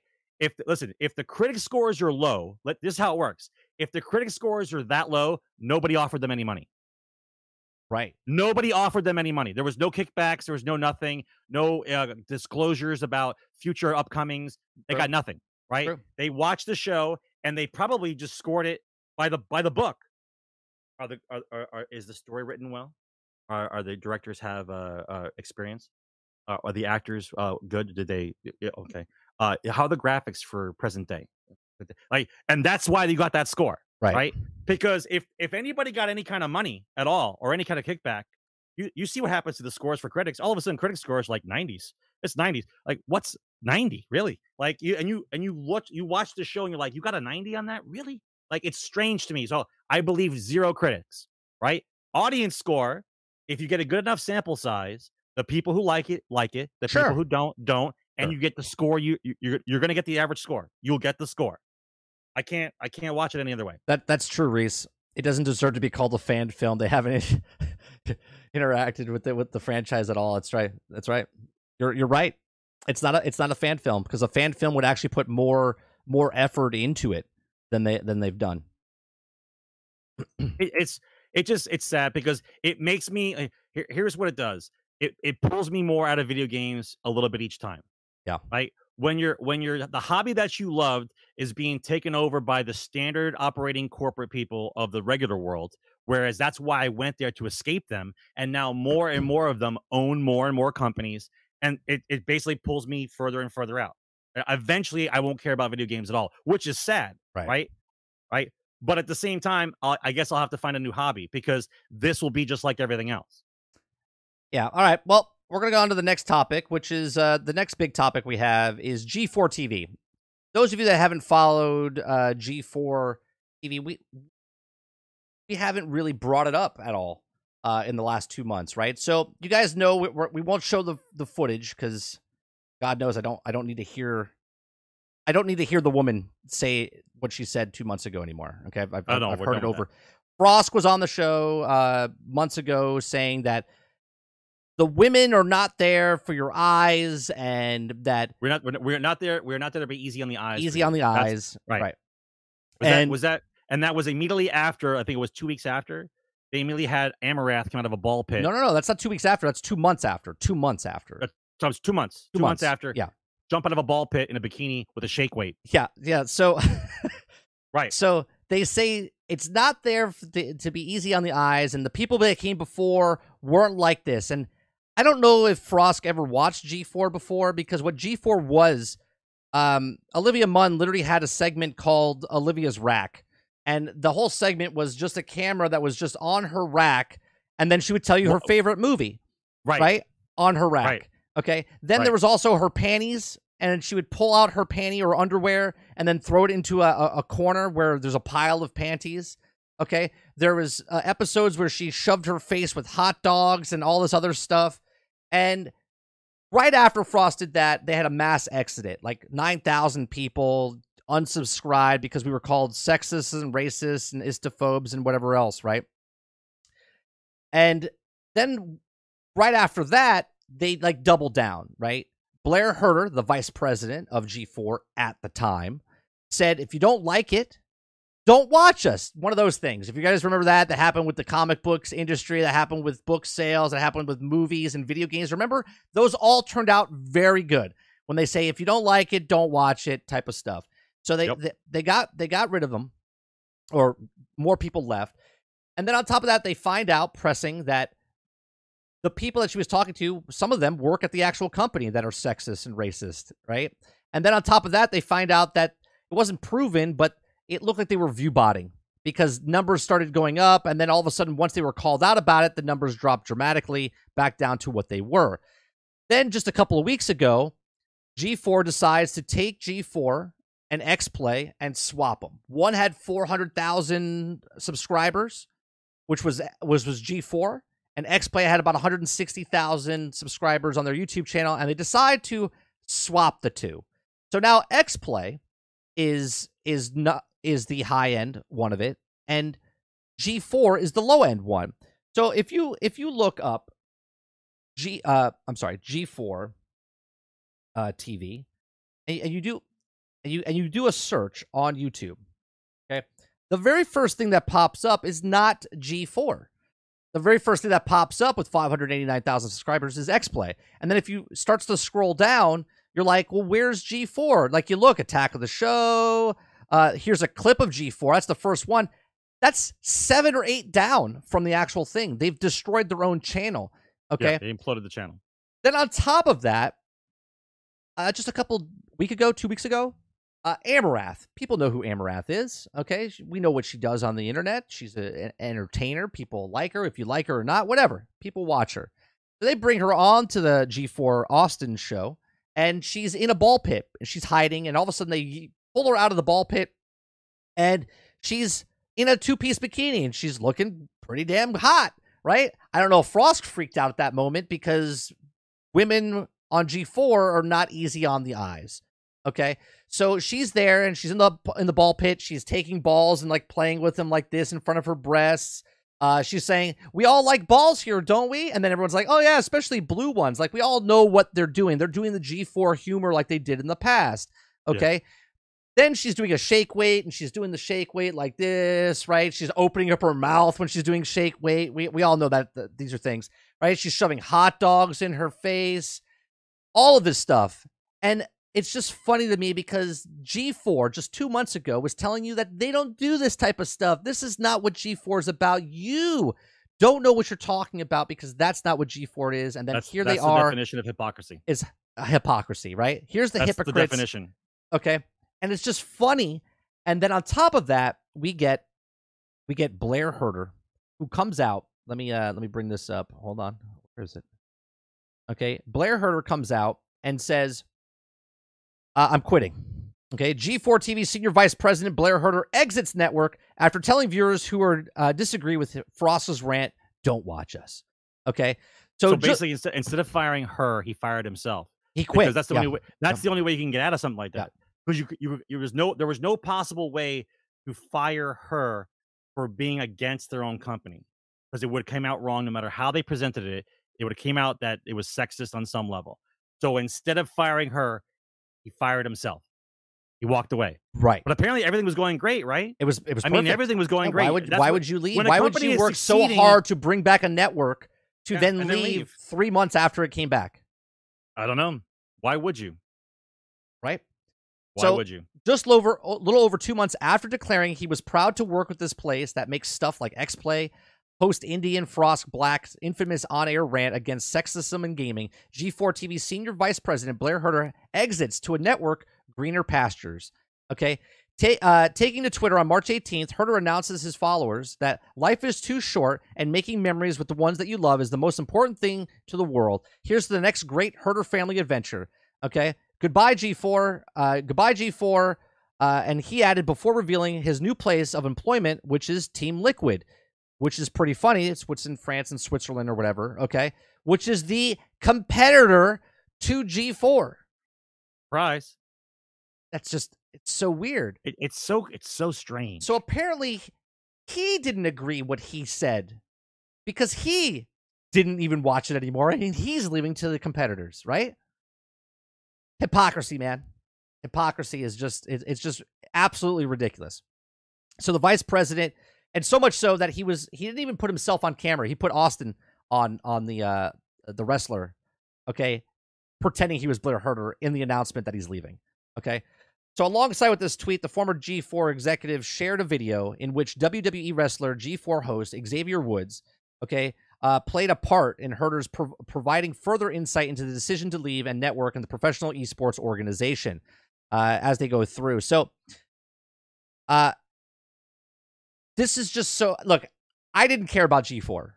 Okay, I used to love G4. Used to love X-Play. Used to love Attack of the Show. The situation is completely different now. I said this before when they came back. I was like, how are they going to survive in this there's medium too now? many. There's too many people in the medium doing what they're doing. It's not the same anymore. Back then, it was something. It was new just and them. fresh. It was just them. Right. The internet wasn't what the internet was today. That's correct. Right. When they left in 2016. The internet, it was much bigger, and now it's a completely different landscape, right? Absolutely. Different. Everybody's doing what they used to do on G4, but in their own studio, right? That's or correct. Studio, in their bedroom, or living room, or their back porch, or wherever. There's some guys who've gotten big enough now. No. What I'm saying is, this is a full-fledged production with tons of writers, tons of reviewers, tons of people, that studio space, rent galore, electricity, all of this stuff. Meanwhile, me and you were doing a podcast from the comfort of our home in our room in front of our computers, right? Well, we'll see how much longer they go for. Because in the business world, it's called hemorrhaging money. We'll see. Listen, I've looked at their videos. You can't have 500,000 subscribers and only 5,000 right, people exactly. or 10,000 people watch the video, right? The numbers is way off, which means something's wrong. Lots of bots, right? Lots of fake accounts, lots of people that correct. just followed just to say they follow, but they actually don't watch. That's correct. I mean, look, I'm not comparing myself to them, but I have 11. I have 1,100 followers on YouTube. It's usually 10. It's usually about 10%. Okay, I have 11. Look, I have 1,170 subscribers. Okay, our last video, which is last podcast, has 1,500 views. Okay, so I have now. Obviously, not all the people that are subscribed to me are coming to watch it. But that's a pretty good turnaround for the people that are following me. I have more watches than subscribers. They have 500,000 subscribers, and they can barely get by on some of the stuff. Yeah, listen, we'll watch them go. If they recover, they recover. They imploded their own channel. I think they have outlandish numbers for what they're doing. We'll see. We'll see what they do. Look, all their shows on XPlay, which is G4 TV. Right? They have 500,000 subscribers, 489,000 subscribers, 15,000 views, 2,000 views, 15,000, 19,000, 20,000. That's horrendous. For the amount of stuff that they're putting out and the people they have to pay, they can't last long. And Blair Herter leaving has to see it and goes, I have to get out of here. There's no way we can withstand this. He took a step down. It wasn't a promotion. It wasn't lateral. He took a step down from where he was. Sure, but he knows that he'd rather take the step down and go to a different company than stay there and go down with the ship. Right? I don't know. It's just it's a little weird. The whole thing is it's a definition of hypocrisy. The whole thing that happened. The last one I saw where they had Katie have a box tied in her front with a spring. Oh, and she was a hot dog on it, and she has to do a hip thrust to get the hot dog in her mouth. Yeah. And I'm like, how blatant is this? Like, how do you do something like this after that stance you took? After that moral stance you took, how do you do that? Yeah. Now, to answer your question, Stealth, we won't be. I was telling Sarge about them before the show. They weren't part of the show. Those are last second things to put in. I might cover them myself, or we'll talk about them next week on the Daily Grind or whatnot. We won't cover them here. One of the other topics I want to talk about, Sarge, after G4 is that the new trailer came out for Ghostbusters. I'm not going to show it because I could probably get copyright claimed. So we're just going to show the article of it, which is the people that created Friday the 13th, Sarge, which we had fun with when the game came out. The devs are making a Ghostbusters multiplayer game. Wasn't there a licensing issue real quick about that? I really liked that game. Friday the 13th? Yeah, I really liked that game. They got it figured out. They just couldn't make any more DLC to it. So they just left it as is. They couldn't update it anymore. It still exists. You can still play it. Okay. They just no updates to it. So they went on and made Predator, which is a 4v1 type of game. And then they seem to be like this 4v1. And then they also made this Ghostbusters game, which is also 4v1. Now, it is a single-player game as well, okay? I've been talking about a Ghostbusters game for the longest time, okay? Now, so much so that here it is. I've manifested it, Sarge. It was on my vision board, and boom, Ghostbusters, the video game, is now here. We haven't had one since, like, 2009, okay? Which is the one that was on Xbox 360, which I thought that was a good game. It was fantastic. It was a fantastic game. Not only was it a fantastic game, it was linked to the other two movies, which this game is also linked. If anyone went to go see Ghostbusters Afterlife, the end cutscene shows Winston, okay, he's a businessman in the movie. He's a billionaire, self-made billionaire in the film of Ghostbusters. So at the end of Ghostbusters Afterlife, he walks into the old fire station and buys it. Okay, he buys it and opens it up, and the Ecto-1 follows him in, and he starts a franchise of Ghostbusters. So this takes place right at the end of Afterlife. It's linked to the actual last movie. So Dan Aykroyd's in here. Ernie Hudson's in this. They're not the Ghostbusters, but there's actual, I'm assuming you create a character or there's preset characters. We really don't know much about the game. It is a solo game as well, so you can play the whole thing with bots, with the AI teammates, or you can play with teammates. Don't know if it's cross-play. I don't know if they said it's cross-play in any way. I don't remember reading if it's cross-play. But there's upgrades. So as you're the ghosts, and let's say you can be the 1 versus the 4, you can upgrade your ghost to make him unlock other ghosts. Now, I don't know if other ghosts have different abilities or they get stronger or there's different benefits. Some can see through walls. Some can go through. Some can ecto slime. Some can take over objects. So you're playing like hide and seek type of thing. You can make yourself like a lamp. So the Ghostbusters come into, let's say, the hotel. You could just destroy all the stuff that's in the hotel, but your score will be lower because you're paying out fees to pay back all the stuff you're destroying. So you can't just shoot the whole desk because there's a lamp there, and you have to go, is that the ghost? You shoot the lamp, and you can taking a risk of, while the ghost is trying to slime. I'm not worried about. Yeah, the ghost is trying to damage. slime you and trying to get the PKE meters up, because if he gets his meter up, then he wins, and if the Ghostbusters capture them, then they win. Type of thing. It's an interesting mechanic. I'd like to see how that works. Yeah, so I'm interested though, because this could live or die real fast. Well, look what happened to the other 4v1s. Like Evolve died on the vine, right? It had a lot of potential though. See, I see why they keep picking the 4v1 thing. I kind of understand what they're trying to go for. I think, now, the way I look at the Ghostbuster version of it, here's what I see. And I think it's possible. If it's 4v1, I think what should happen with the ghost player is he should get his experience up when he plays, even if he gets captured or not. It's a carryover of experience in what you do in the game, right? And I think that once you reach a ghost level that's up high enough, right, and you pick the special abilities, then what ends up happening is the next time you go into a game, like, you're the boss character for their next mission. Right. So it would be like the first time ever where a player is making the boss character for other players to fight. And based on what abilities you pick for the ghost is what you have in the final battle against the 4 players. I think that would be phenomenal, right? That's innovative and amazing, where first time ever player is the boss, right? Now, they could have did that with Evolve, but I'm thinking it was like their first attempt at like what they were trying to do, and it just didn't stick well. But I think they haven't given up. I mean, look what they're doing. They did it now 3 times. So like they're trying to advance or innovate in what the 4v1 genre can do. And I think this is a good possibility that might be what they're doing. I think that would be a good way to innovate the game. I like what Craig Tone is saying, as far as they could make it like a raid boss, right? He's like, only if Ghostbusters meets D2 PvE, I'm still waiting on to see the Stave Puff raid, right? You know what I mean? Like, that would be interesting if you went up against, like what Sarge is saying, like maybe you can unlock the Stave Puff, right? Like, so when you fight against the other ghosts, you're the Stave Puff Marshmallow Man, a big giant boss, and they have to beat you. I just think that advancing an enemy character to the point where you're the boss character would be fucking amazing. Yeah. Right? Because then you'd have your own mechanics that you do, and people have to learn how to defeat you.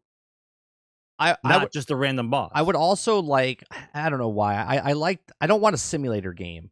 I want Ghostbusters to be like it is, but I also want to be able to upgrade my gear, level up, and then like I want a semi-open world game where you're driving around like Spider-Man. You want Division, but with Ghostbusters. Yeah, I do. I want like Spider-Man where you're swinging around fucking Manhattan, but instead of that, you're Ghostbusters. Remember the old game on the Apple IIc? We would take the game and God, dude, it's so old. I know, but you would take Ecto 1 and you would drive around the city, stop, and then go into the building. I want that, but remade into the game factor of what we have. Sort of like what Ghostbusters was. Tempest is talking about. Great game, unofficial sequel.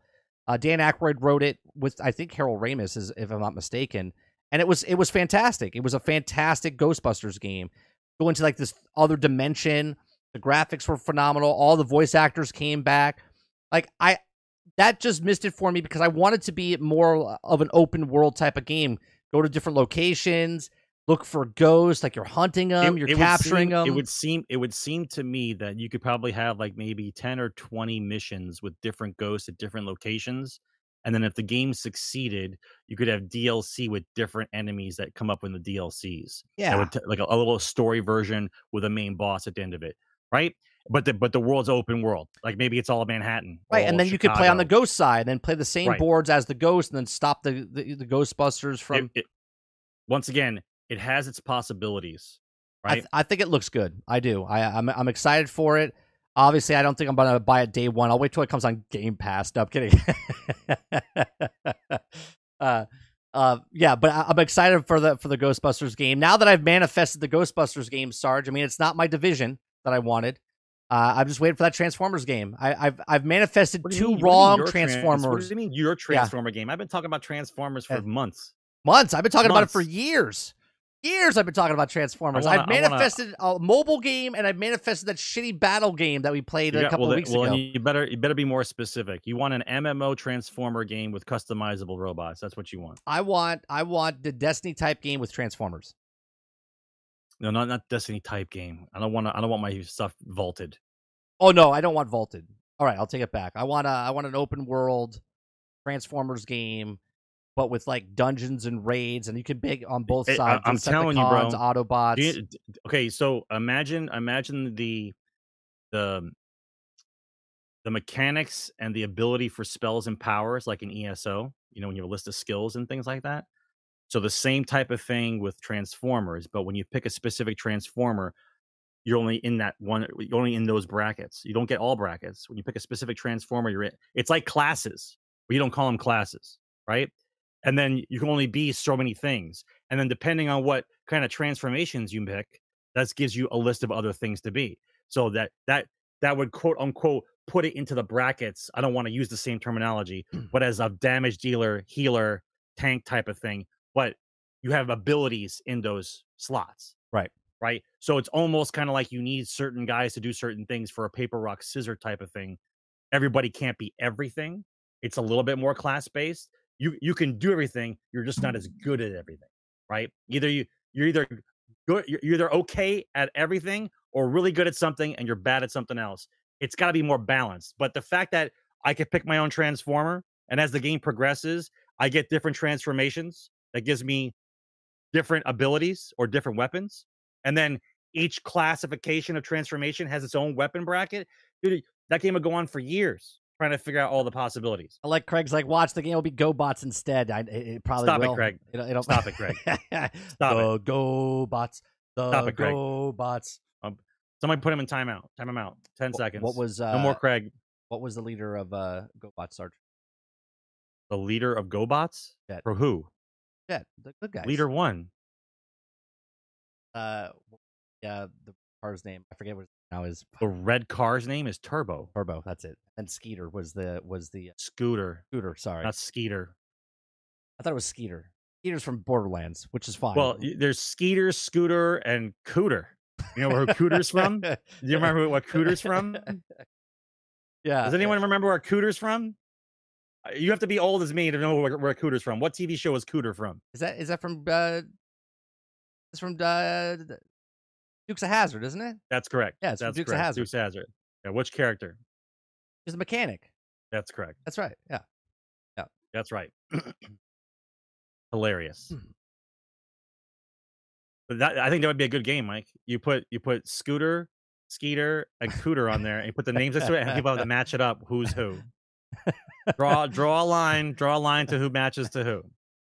Dude, play the Jeopardy theme. We'll get copyright claim. No, but seriously though, I think the 4v1 has a chance. Listen, if they didn't believe in it, they would have stopped trying. They didn't stop trying it. They're doing it again, right? Like Evolve came out and bombed, fast. And they were like, we're gonna try it again. They also hid the microtransactions in the beginning. They did. Yeah. They did. But now they're trying again. Like listen. In my mind, I've said it already. In my mind, it's the first and only way to get the player to make a boss character in a game. I think it's a good innovation in gaming. If you can make a game where the player is the boss character, I think it's got potential for sure. I I'm kind of excited for it just because I'm a Ghostbusters fan, and I was happy with the last movie. It wasn't the best movie, but I was happy with it. But we'll see. It's coming out later this year. I think a good way of opening the game up is you start off as some Joker guy, right? And you make work your with character, them. it looks like you work with the Ghostbusters. They give a couple missions with you, and then they tell you, okay, it's time for you to get your own franchise, and they send you out, and you pick a different area to go to, and then you start your own crew. Yeah, well, I think it's going to be along the lines of that because at the end of Afterlife, he opens the franchise. So I think you do start with all rookies. Like you're all brand new Ghostbusters. Like it's your franchise.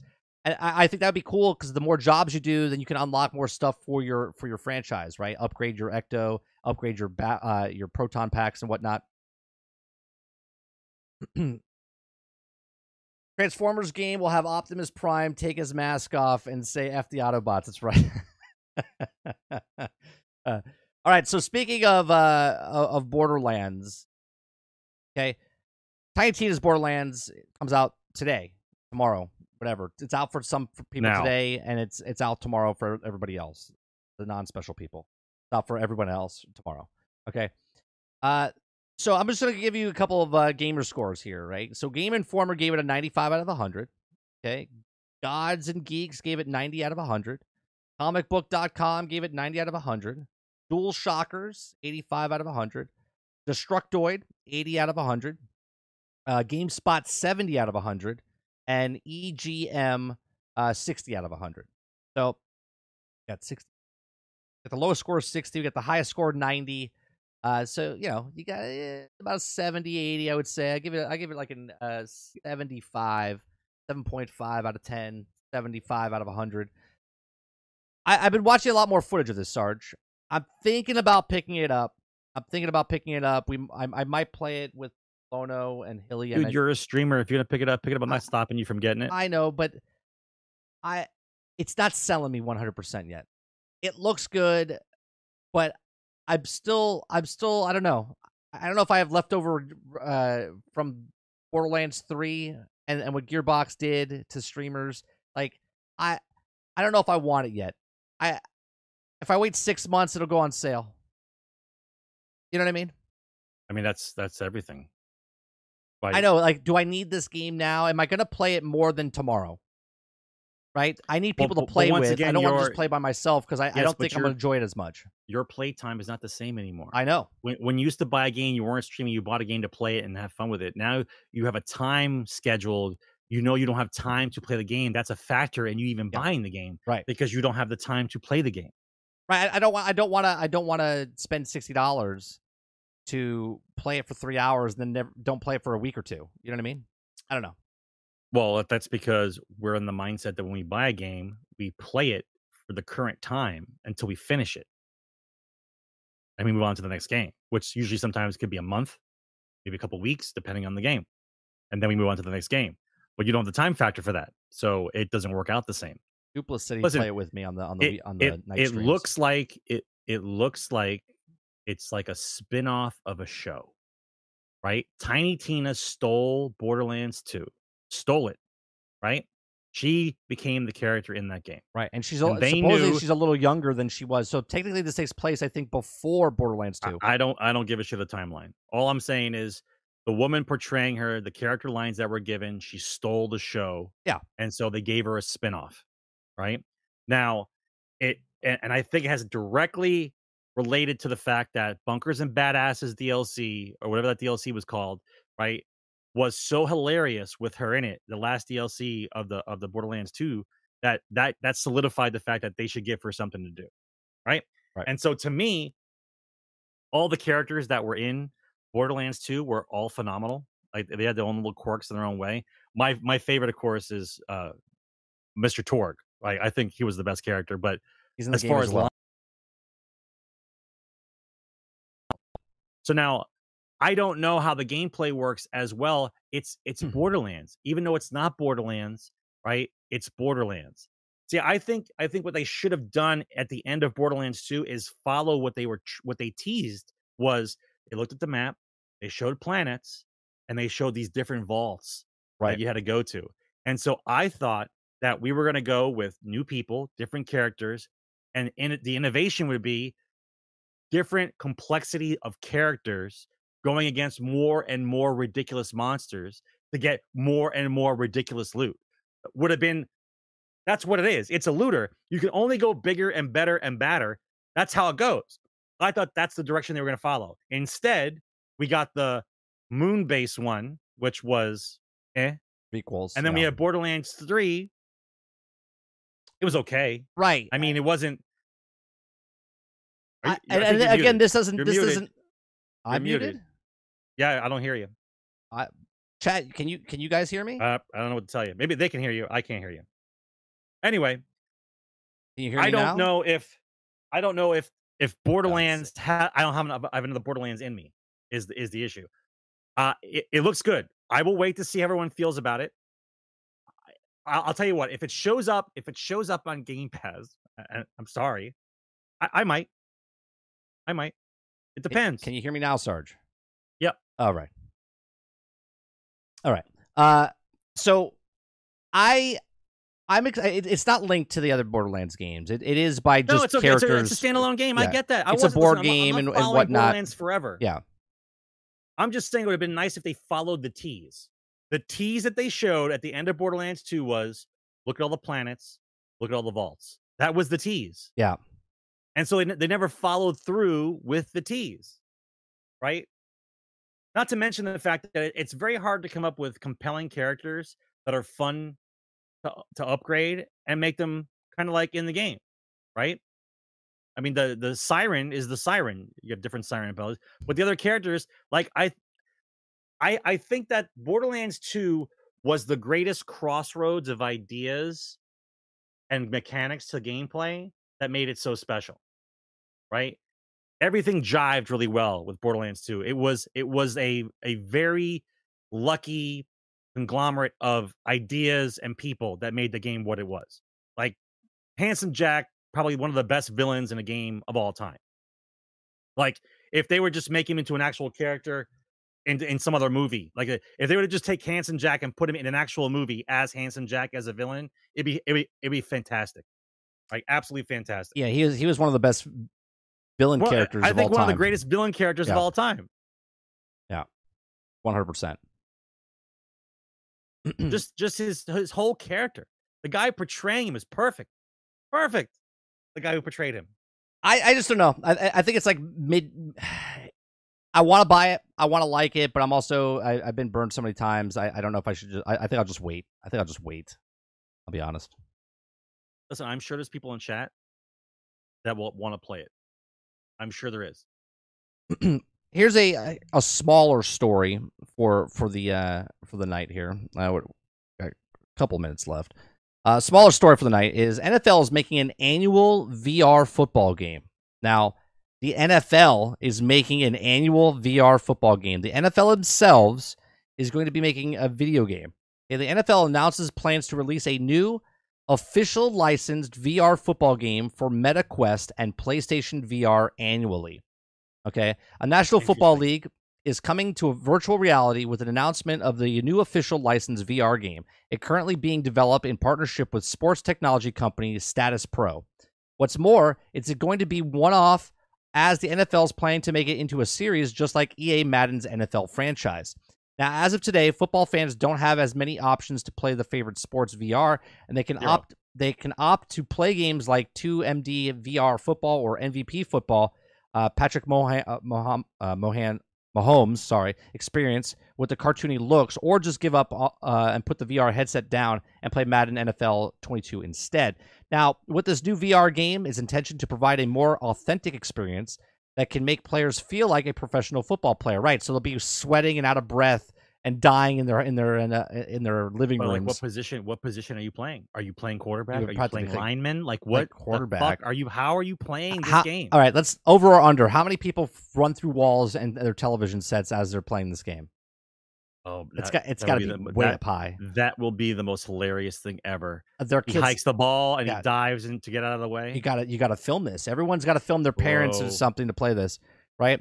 To order in chief that the NFL is turning the Status Pro, founded by former NFL receiver Andrew Hawkins, a former colleague of quarterback Troy Jones. Status Pro currently develops virtual and augmented reality services that are used to actual NFL teams. According to the NFL press release, this new first-person 3D simulation game is going to be available on Meta Quest and PlayStation VR, but confusingly, there is no mention whether it means this upcoming PSR V2 or not. Meta Quest, for the unfamiliar, is actually just a new name for Oculus Quest, which is also given when Facebook rebranded it to Meta.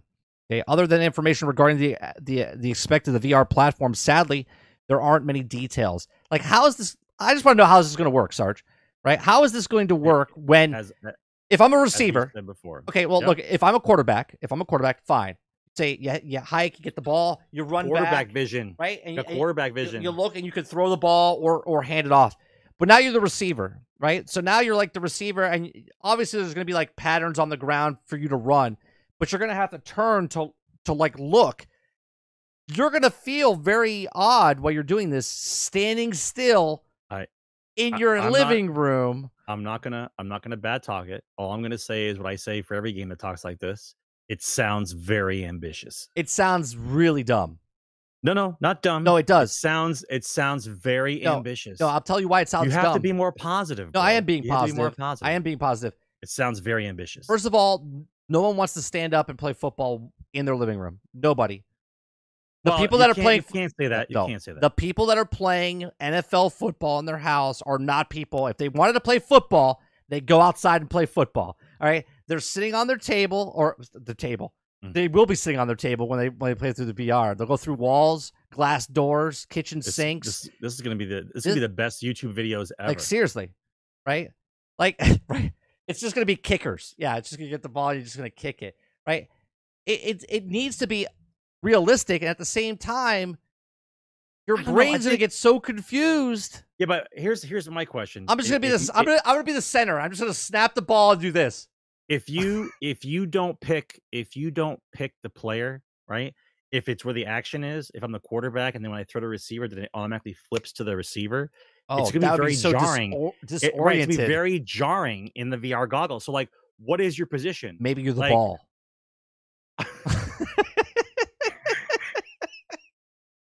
You're the ball. That's what you are. You're the ball. This is what happens. Stop it, bro. I almost just choked to This death. is what happens when you play the game, Sarge. Ready? Are you ready? They're like, all right. Hut, hey. Whoa! You just fucking throw up instantaneously. I have to listen. First, the first question I have to ask is, if the NFL is making any kind of video game at all, I want to know what company is doing it. That's the first thing, right? The next thing is, who decided the NFL was going to be in charge of a video game? Well, technically, they're not in charge of it. Well, they're paying for it. Status Pro is in charge. Yeah. Right. Listen, once again, sounds very ambitious. But if it's anything like the metaverse, we're in trouble.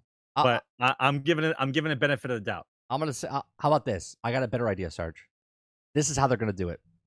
Status Pro is not actually making a video game, right? This is what I think, because they didn't really tell you it's a video game. They just said they're making a VR NFL. Okay, you know how a couple years ago in the NFL they would have the quarterbacks mic'd up and they would have a camera inside their helmet, like the quarterbacks or certain receivers? Right there. Gold mine. Okay? You're going to have a VR headset, and NFL's going to charge you a ticket, and you could be any position on the field of a real NFL game and feel the impact while you're wearing the fucking headset. What do you mean feel the impact? What I'm telling you is you're going to be able to tune in to the eyes of Tom Brady that retired and came back out of retirement, okay, to see what he sees and how fast. So when he turns his head, you're just watching the NFL. We're getting exactly what I talked about, okay? Where at the 50-yard line, you can get any seat you want, but you can switch. That's coming. This is what this is. The NFL is officially licensing this. VR is coming to all the stadiums, and you'll be able to watch all the games, and you'll switch to the quarterback, or you'll switch to one of the linebackers, and you'll be able. I think that's what this is. And you'll be able to see the actual. I think the video game. I think the video game is just a doorway into what they actually want to do, which is sell tickets, 50-yard line seats. I'm telling you, that's what this is. I don't think this is a video game. This is a virtual reality NFL involved into the money. Like I think the game. This is it. I think what we talked about is coming, bro.